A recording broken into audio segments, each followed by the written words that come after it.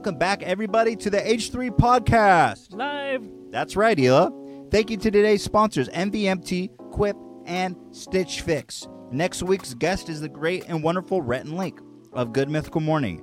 I'm very excited to have them. They will be joining us on Thursday at 7 p.m. PST, an unusual time. Please leave your questions for them on the subreddit. We will also be having an extra episode this Tuesday, top of the month. Joining us on the mic and soundboard will be the funny and wonderful good friend of mine, Zach Hadel, a.k.a. Psychic Pebbles. It's going to be a magical mystery ride. So join us on Tuesday. But enough with that peripheral BS, because today's guest is perhaps the most underrated YouTuber of all time. For sure. Of all time. His production quality is beyond anything I've ever seen on YouTube. And every video has the production quality and visual effects of like a multi-million-dollar Hollywood production. It's insane. He's been doing it for 10 years, and he's one of my favorite channels, and he's criminally underwatched. You may know him as Captain Disillusion. He's a superhero whose special power is skepticism. He debunks conspiracy theories and fake special effects in a wonderful and comedic way that I have not seen anywhere. He is the incredible Randy of the new generation. I cannot sing his praises enough, and it is a great honor and privilege to introduce the wonderful Alan Melekjanian to the show. And also, Alan and viewers at home, did you realize that we're on a green screen this whole time? Oh, who's the special effects master now, dude? Green screen ourselves into our own studio? Please, who's on that level? Ethan, when did you learn all that? I picked it up. Green screen? I picked it up. I know how to drag and drop Ultra keys. All right. With that being said, I hope y'all just got freaked out. Let's get rolling with our boy Alan. Got him. What did you think about that? What do you think about our special effects? You know what? Fuck this shit. Wow. Oh, no. Okay. That's what happens when you out-dock the dock. You know what? You think you're so smart, but actually he's called the Amazing Randy, all right? So you got that wrong. Yeah, that is embarrassing. Yeah, Ethan called him the Incredible Randy. It's embarrassing.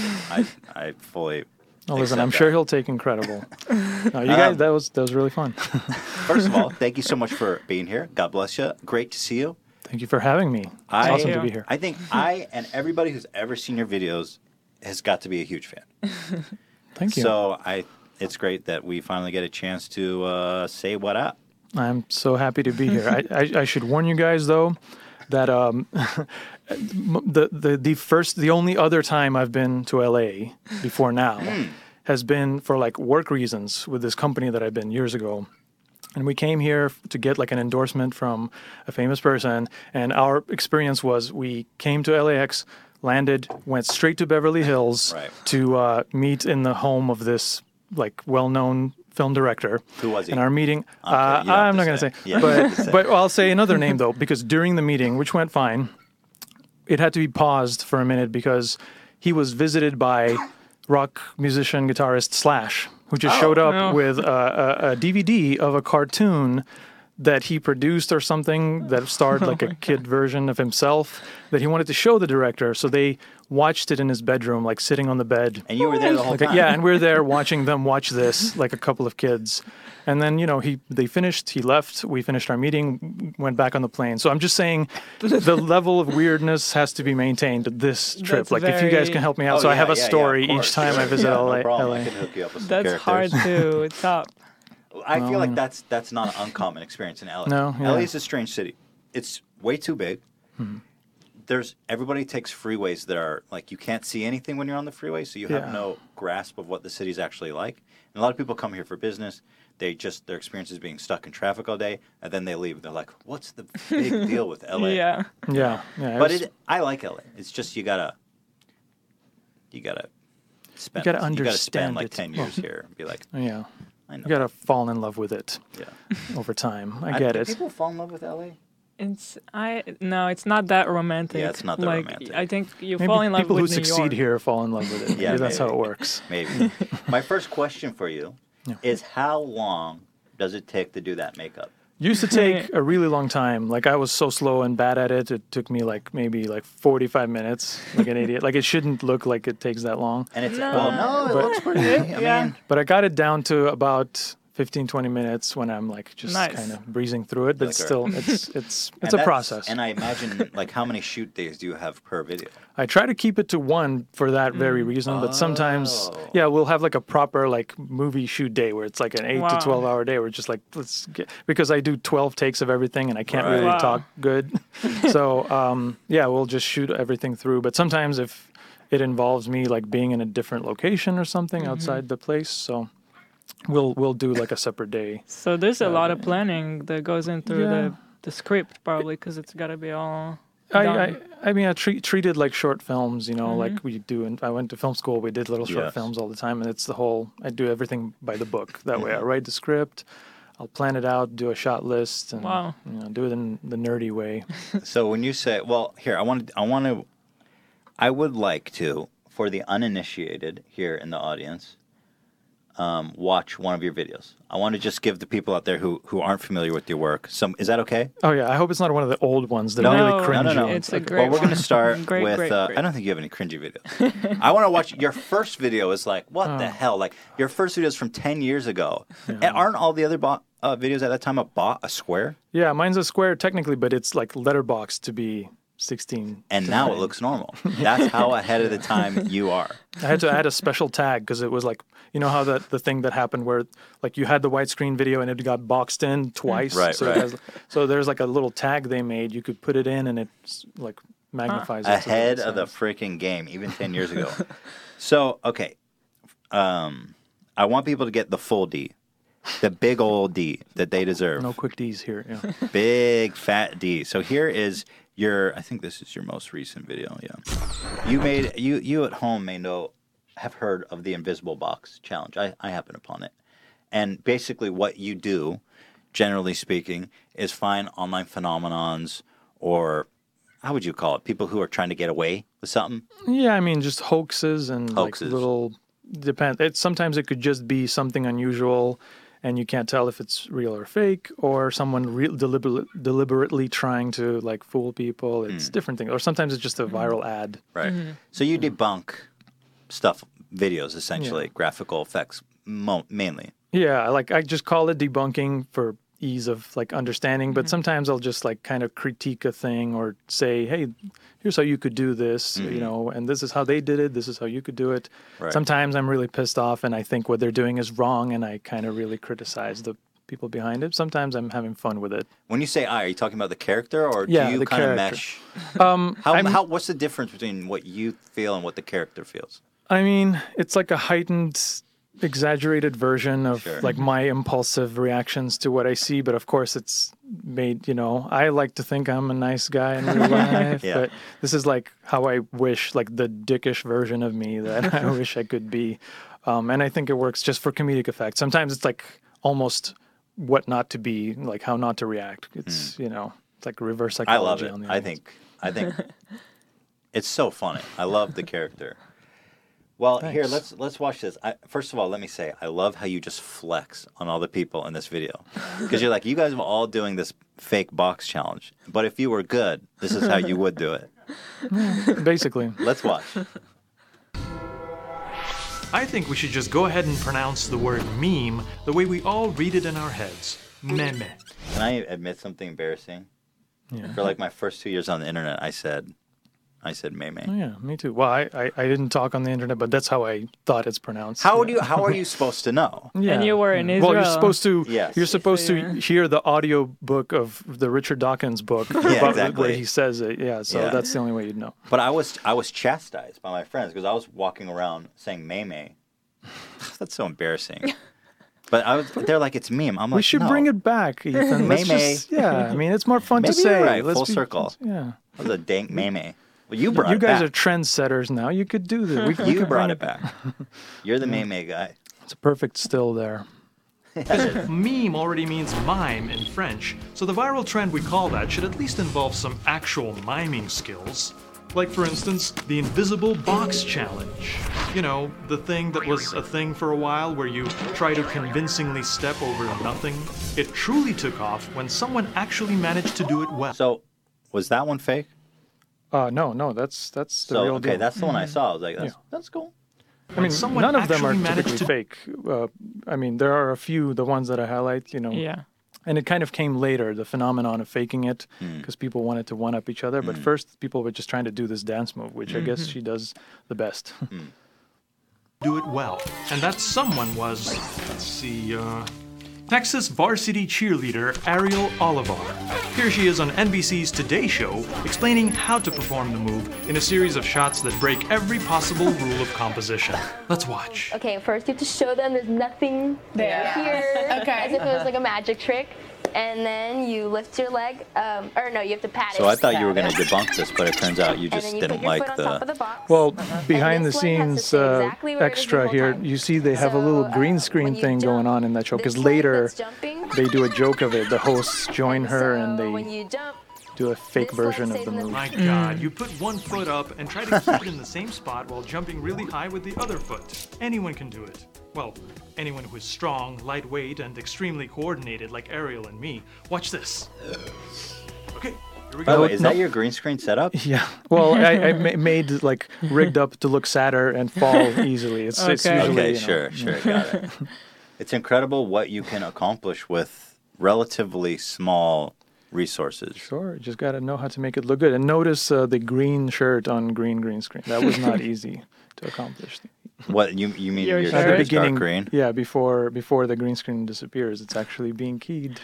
You got to have the skills. Hold to on. key I green need to green. understand exactly what I'm looking at here. Like I'm wearing that green shirt there, Ariel and me. but it's being keyed on green screen for that little bit. And that's just, that's just how you do that's it. experience. That's skills right there. Oh my God, Dan, how do you feeling about that? Are you insecure back there? A little bit. We were struggling keying out that perfectly lit, professionally set up green room. It's awesome. I mean, it looked good to me. Is that a good conditions for a greenie? For a greenie? Yeah. Yeah, we can't do it. We can't do it. Got a greenie. Oh God, I broke every bone in my body. Oh. So the part that I For the love rest of you here indoor types, much of a is challenge. So how about this? when you start flexing on these haters and show how it could really be done. Feel like much of a challenge. So how about this? My totally fake invisible box video breaks all those rules. The camera is handheld and moving. A clear shadow shows my foot not touching anything, and this alternate angle shows I wasn't suspended from above. Can you tell how I did it? So when you... I'll reveal the answer on this It's great. It's so great, though.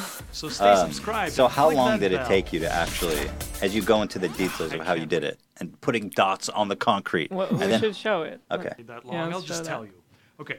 After finding just the right location on the completely main fake streets of shot of Los a city. Cajas, I Excellent. filmed the shot with a real box, dotted with tracking markers. I also put a dense grid of markers on the ground in front of the box. It's like so Knowing over the the top exact for something distance so between all simple. these markers helped me extract a camera solve and So recreate all them. the dots in the back you set up, like the Well, one the on dots in barn. the back are just features that are dot looking that I Got just it. used. But mainly what was important is that area. Got it.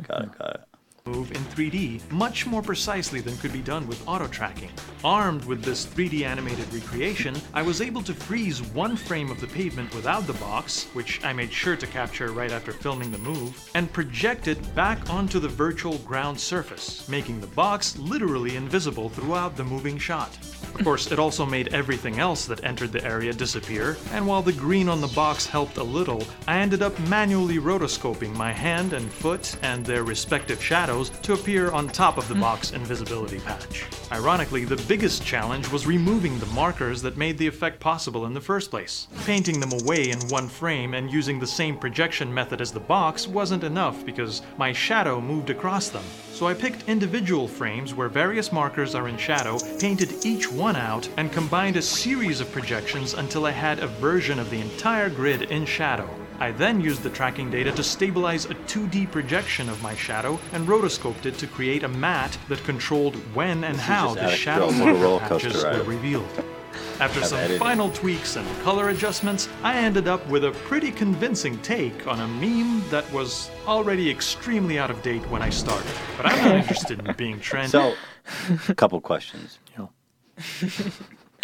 That was so great. Yeah, that was actually one of my favorite moments from your videos, of how that whole sequence came together. Yeah. How long did it take you to put all that together? Well, I release a video a month, and so the old adage that a task is going to take as long as the time you allot for it. Sure. So it pretty much takes me every day of the month to put it together. But the effects are definitely the longest portion, because I'll shoot it in a day. Like I said, I'll do the rough editing in a day, and then I just sit there for days doing the fine work. So you spend the bulk of your time doing all the visual effects. Do you edit yourself?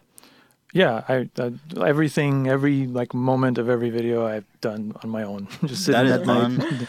That's unbelievable. I mean, if I was smart, I could collaborate with people and get people to help me. But I'm still working on that. I'm figuring out how I can make that. Someone happen. On that level, could you ever trust somebody else to edit your stuff? Well, you just have to know how to meet the right people and kind of find like minds and people of the same skill level. And but I'm not what's funny, as we were watching that, I wanted to say that it's pretty dense and I'm explaining a lot of stuff, but honestly, anyone that does visual effects, when they watch that, they'll be like, yeah, sure. Really? That's what we do. That's what we do every day. Huh. It's just that kind of complicated. It looks weird. like it's Latin to me. It's like a whole. But what's funny? Before I knew how to edit, I used to watch these MLG montages, and I was like, "That's magic." What's that? It's just really shitty meme edits. Okay. But now that I see that, it looks really easy. Yeah. But that's true. I'm interested in what you said about how it takes you so long to make a video. It's so hard for your video to be relevant by the time you finish it. Do you find yourself coming along that problem frequently? Yeah, I mean, YouTube moves so fast. If you're trying to hit on something trendy, so I've learned that that's not something I'm always able to do. So I'm aiming for things either like this. I'll just play it off and say, well, now it's my turn to talk about this, or I'll just pick things that are kind of timeless. Like a lot of viral videos just come around, they just come back. They do they're like a comet. I had an episode called Viral Comments where it's just stuff. Somebody just starts sharing the thing from 2002 again, and it's in news articles and blogs. Vintage meme. Yeah, vintage meme. 2002 was a great year. Yeah. How did you tell me about your background of visual effects and special effects? You studied it in college, but how did you actually get good? I didn't actually study visual effects in college. I always was interested in movie making and animation, and it was always a toss-up for me between which of those two fields I'm really going to pursue. And when it was time to go to college, I picked this kind of little dingy little film school that was just starting out, and they had a computer animation program that was all fancy, and this little try hard little film department. And then I signed up for animation, but at the last second, after the first day of school, I realized I need to change my major, because animation and anything with visual effects with computers, that's something you can learn on your own, honestly. There's, especially now, this was before tutorials and things, but there were books on these subjects, and you could just get the software and figure it out and play with it until you figure out how it works. But with filmmaking, shooting stuff, editing, you gotta, it's like a team sport. And if you don't learn in a safe way how to work together with everybody, how to delegate and everything, then there's no, and also play with all the fancy equipment that you don't necessarily need to spend tons of money. Yeah. So I spent, I studied that properly, and then I kind of just self-taught in terms of effects and animation. So people who want to learn how to do this or learn to make film, is that the important thing that you learn from film school more than anything, just how to work in that team environment, would you say? Yeah, specifically just things not having to do with effects, just making movies, telling stories. That's something it's difficult to do on your own. You can't watch a YouTube tutorial about how to work with a crew of...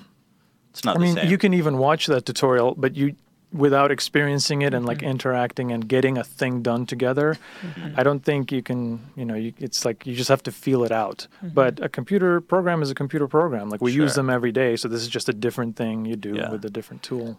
I wanted to ask, you kind of answered it. Is it possible to learn to be that good at editing in school? Or do you think someone who's as talented as you at it, see you grimacing.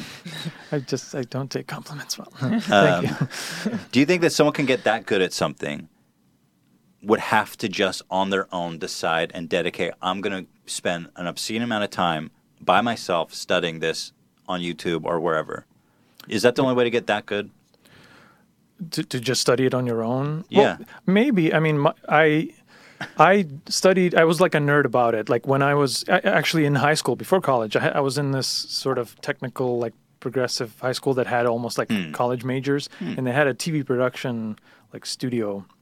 And that's what I was in. So I'd stay after school. They had these editing suites with this new thing called the Video Toaster, which was like, this is before computer, like nonlinear editing. It was like a computer, an Amiga computer that would run tape decks like to play them in time, and then like you could mix it on the computer. It's like this weird technology. But it also came with a 3D program, one of the earliest ones that was available that wasn't like tens of thousands of dollars. Right. So I sat there and watched like VHS tape tutorials of like how to use it by this company, and just like nerded out on it. And that, I guess if you put in the extra time, you can accomplish anything.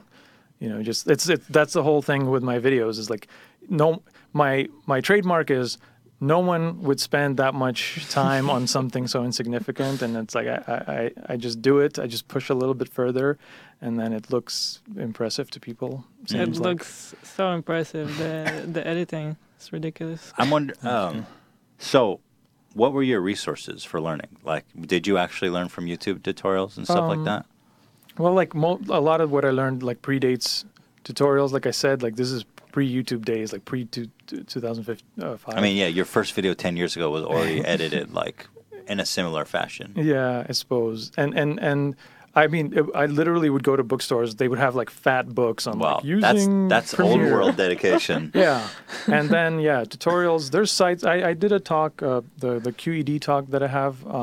I go a little bit over like the process of how I do things, and there's some there's a lot of online, not just tutorials on YouTube, but there's like sites dedicated like lynda.com or whatever, that just like have proper lesson plans and teach you. And I frequent those. I'm subscribed on so many of those. I don't even know. Like I'm sometimes. What so is you're this still charge? learning. You're still watching tutorials. Oh yeah, because it's so easy to. The tools change every day and they get improved, and even like if you just use After Effects, if you haven't updated it in a few months, you don't know all the new features they have. Like now we do things completely different. We don't use that effect anymore.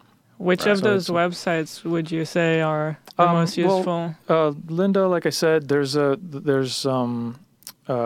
thing called Pluralsight. It used to be called digitaltutors.com. Now it's Pluralsight. It's also like a lot of different. They cover everything. There's like a section on like programming or whatever, and then there's like just for arts and digital effects. It's kind of the incredible thing of today is that anyone who's dedicated can learn pretty much anything on their own.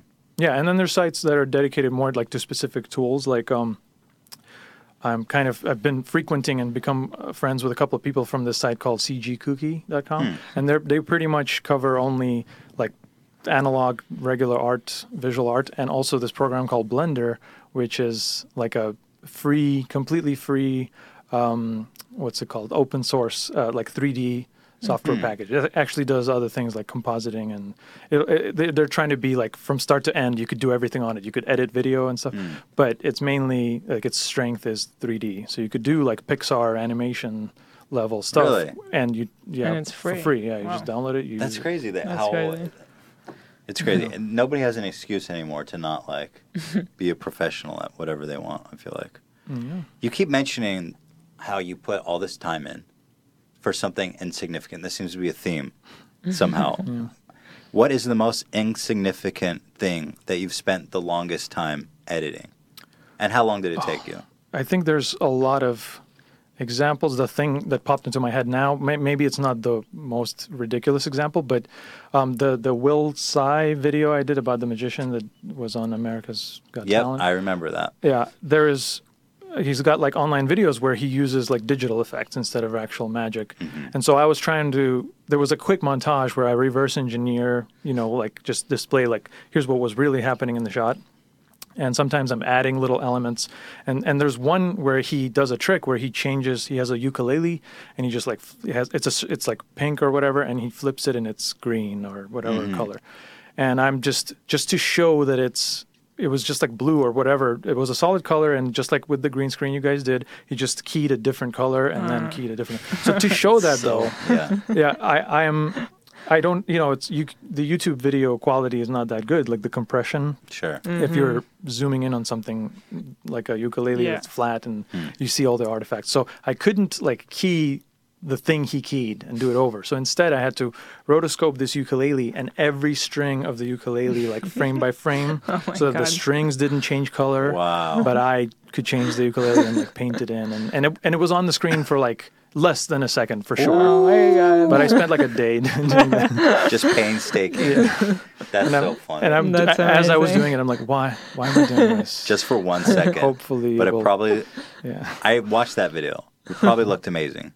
Yeah, I mean, it's like if it wasn't there, maybe it wouldn't make a difference. But if I didn't do that one and another little piece and another little, before you know it, it's not that interesting to look at. That video actually rocked my world a little bit when I realized that it was America's Got Talent, right? I think so, yeah. They were cohorts. They helped him cheat. Yeah, that's what it looks like. I mean, I don't know any other explanation. It's a big, like, I guess, claim, but I mean, I'm not making it lightly. It's like, you look, there's a cut there. Yeah. There's a cut. So unless they did it, maybe they did it for YouTube or something, I don't know, but it looks like the show. It makes sense, though, when you say it, like that they would do that. For people who haven't seen it, he does a trick. He's on like black velvet. What was the trick where you thought you It's like the typical, it's called the coin matrix, where you have the 4 coins and you cover them and then they end up magically showing up to the same spot. But he did like a flourish on it where he just made things like, instead of, just manipulating coins under cards, he just like would snap his fingers and they would just pop into places. And he transformed them into petals, rose petals, and then like it started out ordinary, but then became like amazing. And when he did these transitions that look like the old movie cut kind of effect, it literally was that, or at least it was assisted by like a little time compression, a little cut. That implies a lot because they presumably do it in front of a live audience. Yeah. Well, in that case, weird. I think what was happening is it was pretty much what you see, but they cut out like a frame or two just to speed up the mechanism. Just to make it a little cleaner. More. Oh, right. That's what you said. Because you said there's some kind of... It's like there's some kind of hatching. I don't know what it looked like. I have no way of knowing, but I can imagine. You know what probably happened? They're like, this looks so fake if you're watching. It's so obvious that without consulting him probably, and even they're like, let's fix this because it looks horribly fake. I think, it might not even look that fake, and maybe to the audience watching it on the monitor and on the screen, and it would look fine. Sure. But if you're going to put it on TV and on YouTube, people are going to look at it frame by frame. Yeah. So now you have no choice. So maybe they were like... But I don't know is that okay? No, I don't think so. Especially in a talent show. It's like, you suck, dude. You didn't do it good. Yeah, I mean, or just risk, people will see that there's a thing for a frame there. It's like magic that isn't real either, Just let them see what it is. I love that. Like all of your videos. I have to compliment you more. Don't you love this guy? Well, I'm learning to take compliments better. I'm just gonna say we'll work on that. Let's take a quick break. We are going to be back. I want to talk about the Gateway to Sidonis video. I love that. There's so much in there. So we are going to go to a quick commercial break, and we will be right back with your boy, The D, a.k.a. Captain Disillusion, but I like to call him The D. So come get The D in a minute. Thank you to MVMT Movement for sponsoring this week's episode of the H3 Podcast. You guys have heard me talking about MVMT. You know that it was started by 2 college dropouts that started their own watch company. It's crazy how fast this company has grown because they've sold almost 2 million watches in over 160 countries, and they continue to revolutionize the fashion world because they believe that style shouldn't break the bank. What these guys are doing are selling high quality, incredibly made, beautiful watches for a fraction of the price that would cost you from one of these traditional retailers. I don't know if you've checked out the site lately, but they have doubled the number of watch styles and now are selling high quality sunglasses and just introduced women's bracelets. Hila. They have really cool ones with barbed wire. Barbed wire? Ooh, careful. Ooh, a little dangerous, a little spicy. You may know, for all of you people who aren't lonely ass this Valentine's Day, it is around the corner. And it can be hard to find that perfect gift, but MVMT is here to make it easy. You can buy your loved one a Valentine's Day beautiful custom gift box, which has a watch and a bracelet. Imagine your girlfriend. Oh, Ethan, you never do anything for me. It's not direct toward you. I'm just hypothetical. You never do. I don't expect anything. He never does anything for me for Valentine's Day. All of a sudden, oh my God, a custom box shows up with this incredible, beautiful. Show this. Look at how beautiful this watch is. With a bracelet, it's like, oh my God, guess who's getting it tonight, boy? Maybe I should get you that. Maybe you should. Maybe I already did. Honestly, this is going to be the perfect Valentine's Day gift. Their bracelets are the perfect complement to the watch. It's a beautiful to stack and wear them together. Or if you just want a slick, beautiful watch, go to mvmt.com/H3. And today, my friends, only you will get 15% off with free shipping and free returns if you don't like the dang thing. So go to mvmt.com/H3 and join the movement. They're changing the world. I love their watches. Hit them up. Thank you for sponsoring us. Next, we have Quip. You know I love Quip. I can't stop talking about Quip. It's an electric toothbrush that is so freaking good, it should be in every house in America. You know what? Toothbrushes are already expensive. You go to the grocery store for a good toothbrush, it's going to run you like $5. And then it wears out. It's too firm. It messes up your gums. Who is making this crap? So Quip came up with a brilliant idea. They're like, you know what? We're going to change the game. We're going to disrupt this market. Yes, I've been watching Shark Tank. Look at this. Here it is. This is an electric toothbrush. It only costs $25. It lasts for months. All you have to do is change out the top. It's made of rubber and really soft, wonderful bristles. It doesn't have any batteries that you have to change or anything. And listen to this. That's the real deal. You hear that vibrations? That's the real deal. And here's the beautiful thing. It goes for 3 minutes, which is how long you're supposed to be brushing that nasty-ass mouth of yours. And it turns off to let you know, hey, guess what? You're done. And you're good to go. And now you can breathe in anyone's face because you've got the perfect breath. I hate stinky breath. And this is my favorite toothbrush ever made, and I'm obsessed with oral hygiene. So here's the deal. Go to getquip.com/H3 right now and get your first refill pack free with a Quip electric toothbrush. They start at just $25, the toothbrush itself. That's a free refill pack free at getquip.com/H3. That's GETQUIP.com/H3. Try it out. I guarantee you are going to fall in love with this toothbrush and you will never look back. I love it. Thank you to Quip for sponsoring us. And finally, Stitch Fix Men. Listen, you know there's always that guy in the room. He's looking slick. He's looking great. He's ready for everything, for anything. And that takes a certain skill set. It takes a certain focus and appreciation for fashion and maybe a certain understanding that some of us don't frankly have. Okay? I'm not the most fashionable guy in the world. But here's what Stitch Fix does that's so cool. It's the new way to shop for clothes, and it's unbelievably simple. Just go to StitchFix.com and answer some questions about your sizes, what styles you like, and how much you want to spend. Stitch Fix has clothes for every guy and his style. It's not just one type guy look. They've got everybody from me to a guy who smelts steel. Real men. I don't know what guys like that wear. Overalls. We'll send you overalls. I don't know. But they have styles for everyone. Your personal stylist then use your preference and the other information you enter to select brand new clothes for you.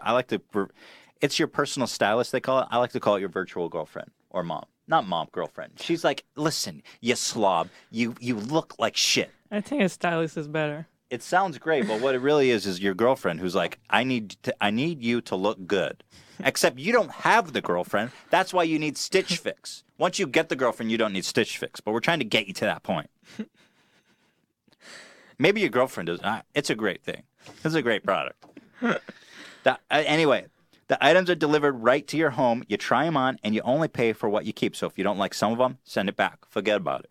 Just send anything you don't want back. Shipping is free both ways. Unrelated to the read.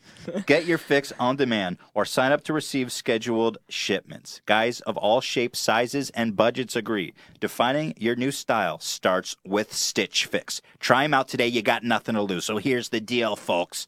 Oh, I forgot. You know what? Hang on. Here's the deal, folks. Get started now at stitchfix.com/H3, and you'll also get 25% off when you keep all 5 of the items in your box. That's stitchfix.com/H3 to get started today. That's Stitch, STITCH, Fix, FIX.com/H3. Go try them out. Dan has been wearing this sweater from Stitch Fix. I think you've been wearing that pretty much every Friday since you signed up. Yeah, absolutely. Here, tell. Love it. This sweater. I mean, look at this. Come on. No, but unironically, you've been rocking that sweatshirt. Yeah. Thank you. Yeah. Yep. They really nailed you. Yeah, they knew me. They nailed the podcast producer look. Would you call it your virtual girlfriend or stylist? Why not both? And that's the way. So thank you, Dan. Thank you to Stitch Fix. Guys, if you are in the market for some clothing, a beautiful watch, or a toothbrush, please consider supporting our sponsors to help support the show. Thank you so much. Let's get right back into it. Hey, guys. How's it going? Everyone good? Having a great, what is today? Friday, right? Yes. The podcast schedule has become so irregular that Yeah. we usually do it every Friday. Mm-hmm. But obviously people's schedules are... Well, I made sure to be here on You're the correct day. You're a Friday guy. Pointing it out. One sec here, guys. Just need to check something. Me too. I gotta check something. Guys, we're all checking something here. Everybody check your phones. Just everybody something. reference your phones here for a minute. You're good on the thing? I'm good. Dan, are you good on the thing? I think we're all good on the My thing. brother said, show more of his videos if you can. My brother is watching. Well, go to his Go for channel, it. obviously, if you want to watch more of his videos. Yeah, does That's a my good place to thing start. get monetized when we're watching it here? Do I get double monetization? I am straight up reaction videoing your ass. You're pirating. You know what's funny? The one you showed was very like perniciously copyright claimed. Really? Really? But not by the girl. For the cheerleader video, and not by her. She was nice. I actually contacted her just to make sure I can use her picture, and she was cool, and she didn't mind. But there's these like companies that are like They Yeah. own viral Licensors. videos. Yeah, Yes. Junkin for Media. Yes. There's one called the word viral is in it, and like a messy Viral hog. animal. Right. They really wanted to monetize my whole video, and it Wow. was like the multiple steps of Yeah. claim, counterclaim. So what They happened went all in the the way. end? Well, they released it because They had to typically- strike it eventually. Too. yeah, they had to Yeah. give up. The thing first. is, Yeah. with the companies like that, it's like their whole business model, right? Sure. Although I don't know why they feel the need to monetize 300,000 views or something. But it's also fine. I understand. I'm sure they're doing it on like the author's behalf or whatever. And I don't know what the. They own it. It's them. So they license it one time. They buy it. exactly. They Yeah. buy it outright. It's They're like, a we'll whole give you business. $1,000. Yeah. Right. That's why I guess that makes sense. But I understand that they need to police that. If someone simply just re-uploads the thing, If it's but a if it's- re-upload. they I had to explain to them like this makes up 2%. The video is 6 seconds long. I use 4 seconds of the 6 seconds, and it's like 2% of my whole video, Yeah. which is full of original content. I don't think Yeah. it's very fair. That's the beauty of That's insane. copyright. That's disputes. insane for them to think that they can claim the whole video. Yeah, and I know that it's like one time, okay, you see that it says the name of the video, you just flag it. But they had to look at it again when I counterclaimed. And Someone they watched it. reinforced it. Someone watched a 10-minute video and said, yeah, for this 4 seconds, we are definitely still Wow. in the right. Strange. But you're using it. Well, first of all, I learned a lot about fair use since we were in a lawsuit involving fair use. But you're using it for textbooks, educational purpose. It's like, I would call that textbook fair use. I mean, I don't know much about law, but it's because 100% fair use. Well, technically, if you make a video and use something unlicensed, even for a split second, I guess legally they're entitled to take your video. Okay. But then you can sort of claim the fair use thing and give your case of like why it fits, and they may or may not decide. The laws are really unclear with online media. Over the years, I mean, I didn't know how fair what I do is, but I think it is kind of a textbook. No, that's what I'm saying. It's as fair as it gets. The aspect of it being a transformative work, I try to keep to that. I mean, I use it for context. Look, we won our lawsuit. Yeah. Congratulations. So that was very exciting. Thank you. Oh, we're exchanging compliments now.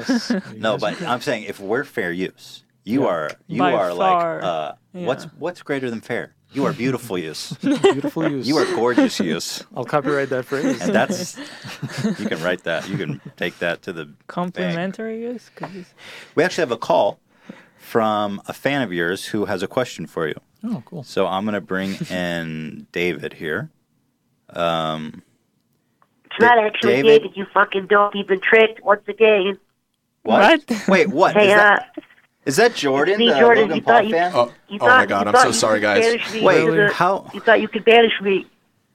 Wait. Ian, how did he get... How did you not Ian, recognize his name? Man? Are you kidding me? Listen, hey, bud, you've got a smooth brain. In other words, you've got no ridges on your brain. That's why you're deficient, and I can outrun you. What? I can outsmart you every step of the way. I want to hang up, but he's just so captivating. No, I just want to say real quick, please don't be mean to me. I'm just a child. Okay. I'm only 11 and a half. But I just want to say really quick, I think you're still being rotten about Logan Paul.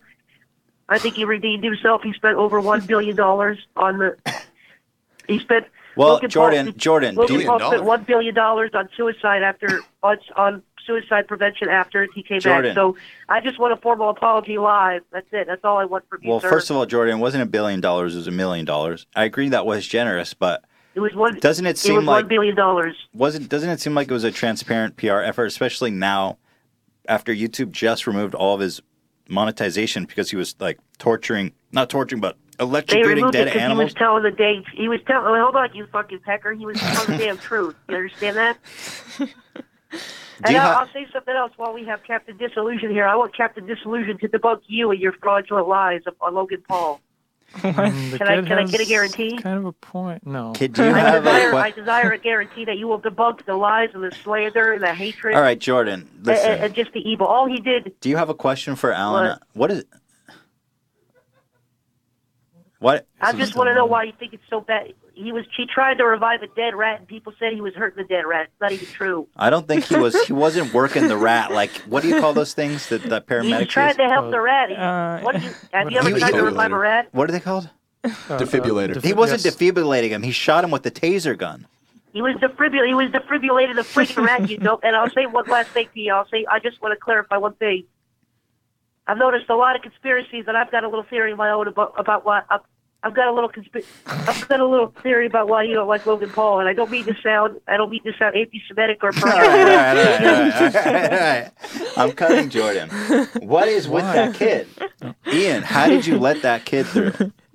You know what? I'm sorry for Ian. He put on a voice and How could acting you like he was somebody else. he seemed voice? genuine when we screened him. I'm sorry. I'm scared. The last time he called, he threatened to have me assassinated with bitcoins. Yeah. He's an industrious kid. I mean, I really thought you guys had this a little bit more together, but I thought so too. Ian, it's everything wrong here is Ian's fault. He was our intern. He's been elevated to PA, but I think I should call him intern. Kind of keep him in check.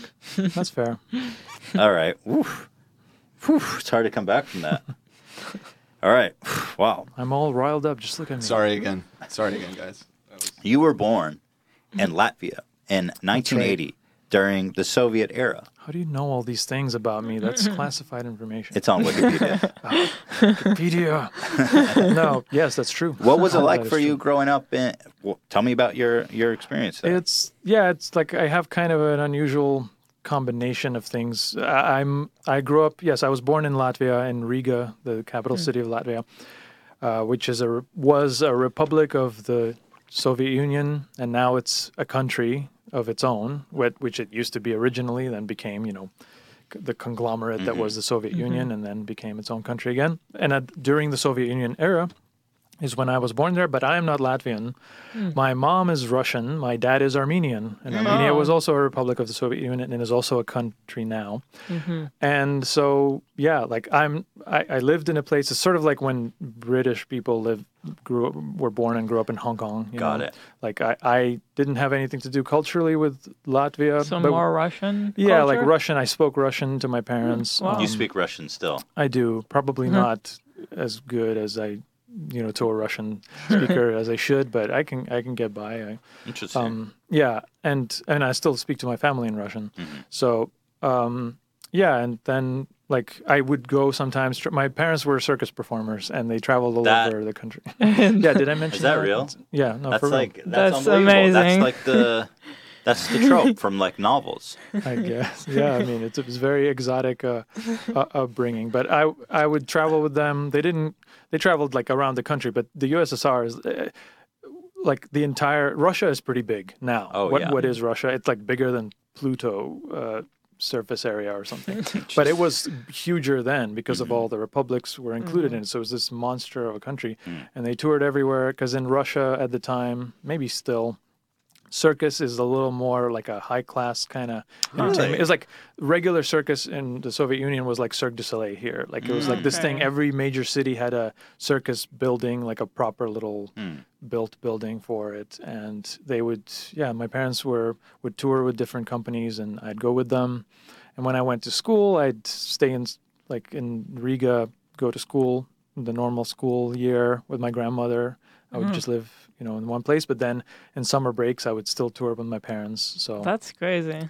As a kid, it was a weird. You enjoyed going on tour with them? Yeah, I mean, I look forward to it. It was fun. There's you feel like this exclusive club because there's other circus kids of other performers, and you get to like run backstage and hang out, and all the local townies are like these like lame children, and we can run away from them to the behind the scenes part of the circus. And so your parents are extreme athletes? Well, no, the act that they did, my dad was a circus performer from young age, and he was first an acrobat. Yeah, he was in an acrobatic troupe. Then he became a juggler and like a clown kind of sort of comedy character guy. And he was in partnership with this other famous kind of comedian mime guy from the Soviet Union. And then he went out on his own. And then eventually my mom, who was just a medical school student, she in Latvia, he performed, he toured in Latvia. Wow. She ran away with him. Dude, your dad is killing it. Yeah. Your mom literally ran off and joined the circus. Yeah. It's unbelievable. Against her family's wishes. Wow. And she quit medical school, not just ran That's away. like the biggest betrayal. For a parent. Yeah, for a parent. She quit You quit medical school? So, wow, that is pretty insane. And together they had like a hula hoop act. I don't know if you've ever seen this kind of thing where a woman will do like a bunch of hula hoops and do crazy like things with it. And they had sort of a duo kind of act where they would be these like cowboys, like this cowboy duo, and do like it's sort of half comedy, half sort of this skill juggling demonstration. I did not expect that background for you. I'm still not sure if you just made all that up. This is how you become a captain decision. No, honestly, that's completely real. That is amazing. So how did you end up? How did you come to be here? Well, like a lot of people from that time, from that era, from that place, it wasn't that fun. Like there were a lot of problems. Like me as a child, I actually don't have like scary negative memories of the Soviet Union. It was like this not little, but like this isolated sort of thing where you don't know, you have an inkling of how the outside world is. It's a bubble. And you have a clear inkling that it's cooler and better. Like outside of the country is Disney World, and here it's a little bit like the soap only looks one way, and everything you buy is one kind of thing. It's a little bit gray. And I find that interesting. Even people living in the USSR at the time knew that it was better outside because there's that powerful propaganda to make the rest of the world seem scary and bad. Yeah, I think when I was growing up in the 80s, that was when it was like the veil was falling away, even though the Iron Curtain is still up. Yeah. And people knew it's better. Like people, especially among performers, that's one of the only kind of groups that would be able to go outside the country, or like athletes and stuff. Right. You know, they go with like a little KGB agent in tow and go. So there was agents with you guys when you traveled? No. Well, like I said, during my time growing up, they never went abroad. But like before I was born, my dad, traveled all over the world and stuff on his own. And they would have like an agent responsible for the troop. And, so what was your dad's perspective on the USSR, having been outside the country and everything? He was always kind of like a wry, kind of like rebel, but not like he wouldn't, mess with anything. Yeah, he would just be like, I don't. There's every place, even the circuses, the backstages of circuses had like a red corner, they called it, a red room or whatever. Maybe my red room is based on that. I haven't thought. But where it would be like where the Communist Party, because everyone in the country is part of the Communist Party. It would have little meetings like related to party patriotic things, and he would never go to those things. And it's like he didn't take it seriously. I just read 1984 for the first time. It's incredible the parallels. I mean, it was clearly based on communist Russia, I think, the book. That makes sense. But hearing you talk about it really conjures the visions of it. Yeah. And it's strange because I understand that stuff now, but as a kid, like I didn't feel the ominousness of it. I just thought like this is where we are and the world is cooler. Like it would be nice to go to America one day. And a lot of people thought that way, and they concocted plots to do it. Like my parents did the old, like that movie, what's it called? Something on the Hudson with Robin Williams, where he plays like a Russian guy that defects. And so they did a thing where they got into a situation where they could go on tour in America, and then they just asked for political asylum. And Moscow on the Hudson. Moscow on the Hudson, yeah. So they did it a little bit risky because they had me, and they left. They decided the safest way to do this is leave me behind. Oh my God. Yeah, and then go. Because they had some friends, like another performer pair, that did this earlier in the early 80s. So they had this contact out here, and they helped him arrange that stuff. And then they went, and they knew that they'd be gone for 2 years, having left me behind. And they would get asylum, they would get proper status, and then they would, hopefully, the way the rules worked, they knew that they would allow them to have their child. Eventually. But they kind of banked on this working, and they did. Luckily. So did you know what they were up to? I mean, I understood. I was like 11. I came here at 12 years old. So like 2 years prior to that, I guess I was 10. And I understood it, but I was too little to be too freaked out about it, I guess. I was like, this is the plan. Yeah, I guess I'll just wait. And then for 2 years, I was without my parents. Yeah.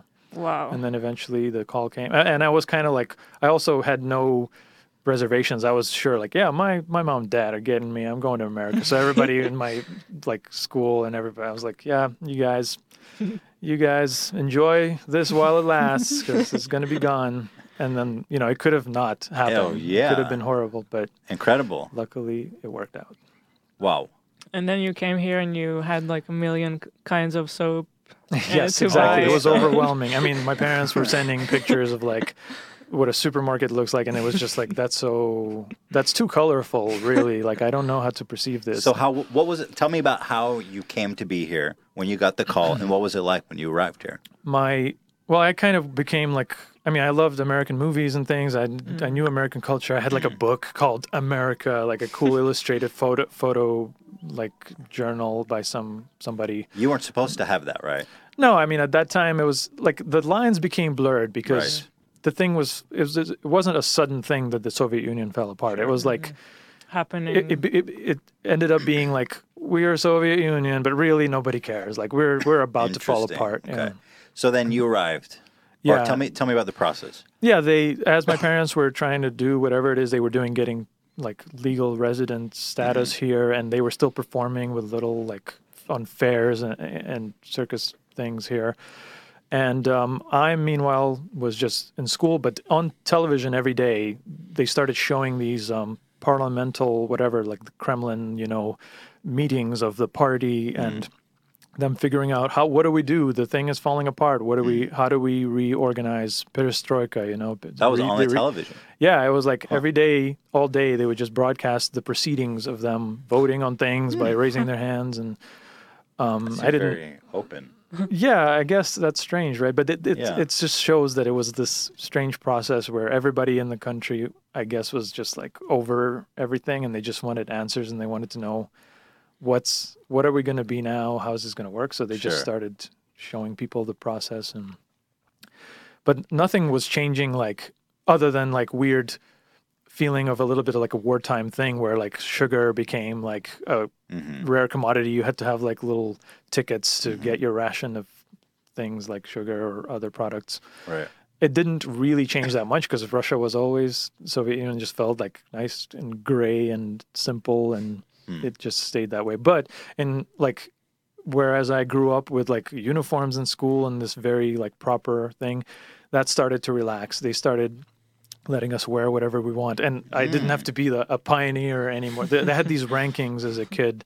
When you're reached like third grade or whatever, you get this little pin, this little star with Lenin on it, and you're a little, I don't know how to translate it, like Oktoberix.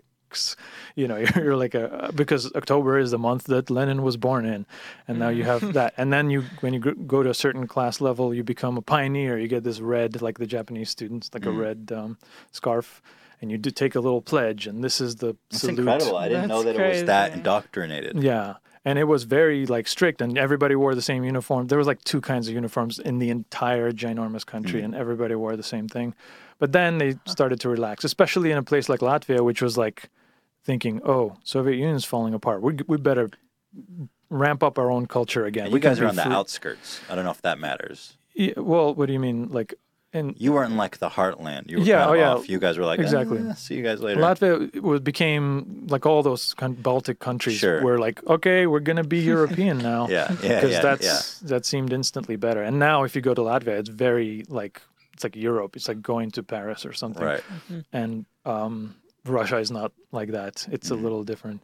So, what was I saying? So when you how the transition when happened? you got how did it happen that you got the call? You said you got the call. Yeah, it was a call. They decided they asked that I be allowed to join them, and they got the document that said that that's okay. And then my grandfather traveled with me to just on a flight. You know, and we took Finnair is the Finnish airline that goes across the ocean. And on the flight there, I got a little, you know, they give you little souvenirs and things when you're a kid, and they gave me a little Finnair keychain, and I have that to this day with me. Wow, it's like this lucky charm. Like I landed on the in America with that in hand, and like I just kind of keep it on my keys till forever. That's wonderful. When you arrived in America and you got off the plane, was it a shock to you what you saw? And like you said, the grocery store was so colorful. Yeah, I mean, I just as an impressionable kid, like I liked, like I said, like American movies, things, and I just had this almost idealized view, which wasn't justified, but also like physically how America looked. It really created that illusion. Where did you land? In JFK in New York. Yeah, my dad had to. We live in Miami. I still live in North Miami, but he had to drive this old Ford Econoline van, the 1984 van that barely worked. He had to drive it up to New York, meet us brutal. somehow. There's no cell phones. There's no nothing. Somehow we knew that at the airport. How do people figure that out back then? I still marvel at it. It looked like it seemed like in retrospect pure chance because we didn't. I learned some English just in preparation, but I wasn't exactly like well versed. My grandfather didn't speak English at all. We didn't know where we were. We had to get through, the passport control and everything, and somehow we found our dad. Like, it worked out somehow. Unbelievable. So New York, when you got off the plane, because that's quite a grand arrival to New York City. How did the city look to you? It felt exactly like the scene. I know people that watch my channel know like I'm too obsessed and talk about Back to the Future too much. I was going to ask you next about that. So like, the scene in part 2 when he first kind of goes onto the square and sees the future, like how things look, that's how it felt to me. Wow. Literally, that's what I was thinking of because I was already like all about those movies. And it was like this insane, I don't know. I mean, I'm sure now if I saw that imagery again, I'd be like, what a crappy, like, airport. But then it was like this barrage of just everything is like clean and sleek and colorful. And it was really, we just like ran. The weather was kind of like cold and unpleasant. But even though that was happening, I was like, wow, this is amazing. And we just ran to the van and just got on the road. Was there anything disappointing about America since you had idealized it so much? No, not right away because I was still a kid and I was... I wasn't like really exposed straight to the realities of everyday life. I was just like, oh, I get to see my parents again. Great. Yeah. Oh, we have a house and we're renting a house. And yeah, it was really great first couple of months where I was like, oh, cool. I get to be here now and everything seems awesome. That is a wonderful story. Yeah. Thank you for sharing that. That was really great. Thank you for asking. It's funny that you mentioned the Back to the Future thing. My next question: why are you so obsessed with Back to the Future? I don't know. I like those movies. They're awesome. They're great. Okay, they're classics, right? But you're an FX guy. Yeah. Or I mean, there's so much stuff you're interested in. What is it about those movies that you love? Well, I mean, I just like them as movies, and also, we all have the thing that we saw at the right time, at the right moment. Just it's crystallized. It's not the only movies I like, but yeah, it's just easy because they just remained so perfectly like. And they are cult so classics. American. Yeah, exactly. Yeah. Like I was just like all about like the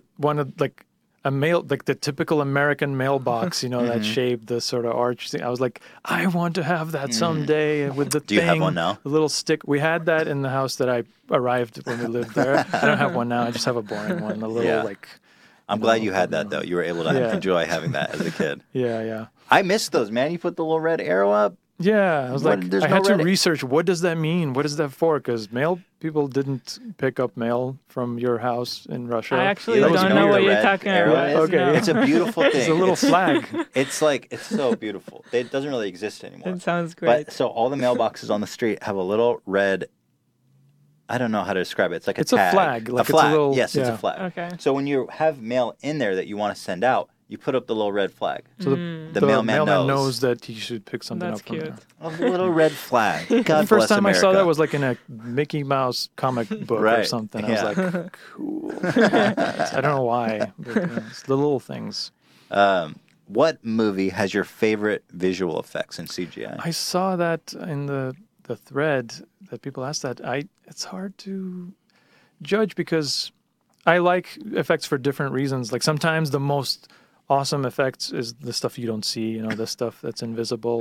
Sure, And yeah. like a movie like Forrest Gump, when it came out at the time, was like this sort of like regular drama, human drama. But there's like a ton of visual effects there, Really? just to make the it air, look. I mean, the feather scene. Oh yeah, starting with the feather. Where But it's what like else this, was there? I mean, I guess well, just the war wartime stuff. yeah, and just a lot of they did a lot of touch ups on like when he's on. Hey, shrimp that's boat the and whatever. Robert Zemeckis Yeah, too. yeah, that's another Robert Zemeckis movie. You're a fan. I can't. Yeah, I'm like, what? I need to think of something else because, like, what's a not Robert Zemeckis movie? By the way, No. I love Forrest Gump. I love. When I love it first too. went to see Forrest Gump in the theater, I didn't know anything about it, know what it was about. Yeah. Everyone was just like, oh, That's the Forrest Gump. best. I was like, what the fuck? Like, name is so stupid. What am I going to watch?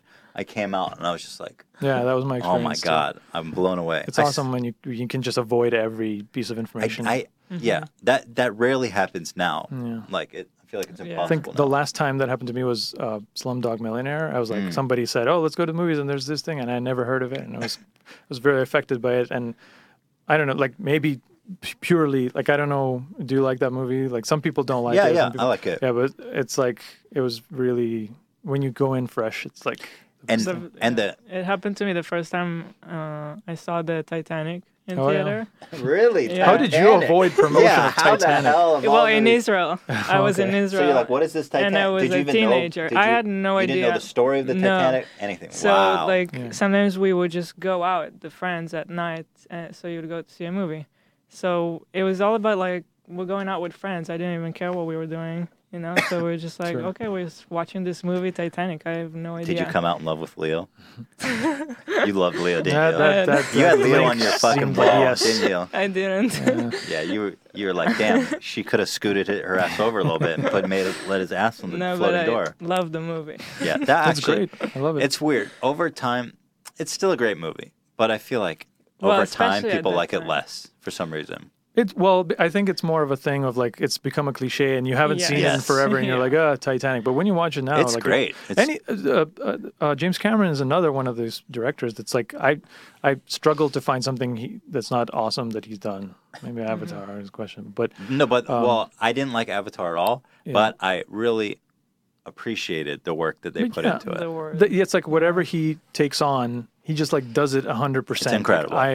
The storytelling part, and he's like, I would say like more than Zemeckis, even who Zemeckis is known for effects films, but I don't think when you listen to him talk about this stuff, he's like hands off on the effects. He works with awesome people, like he did Who Framed Roger Rabbit. I'm sure he did not learn everything there is to know about the animation, but he knows like how to delegate that stuff. But James Cameron, I feel like he understands all of the stuff. He'll be like over the shoulder of the effects people of the sometimes you see him with the camera. He'll like shoot the action sequences. Yeah, I love all his movies. Do you ever want to make a movie? What is your dream to create? I made a movie. Well, first let's say like a blockbuster. Yeah. But my only experience is making a feature-length film is right out of college.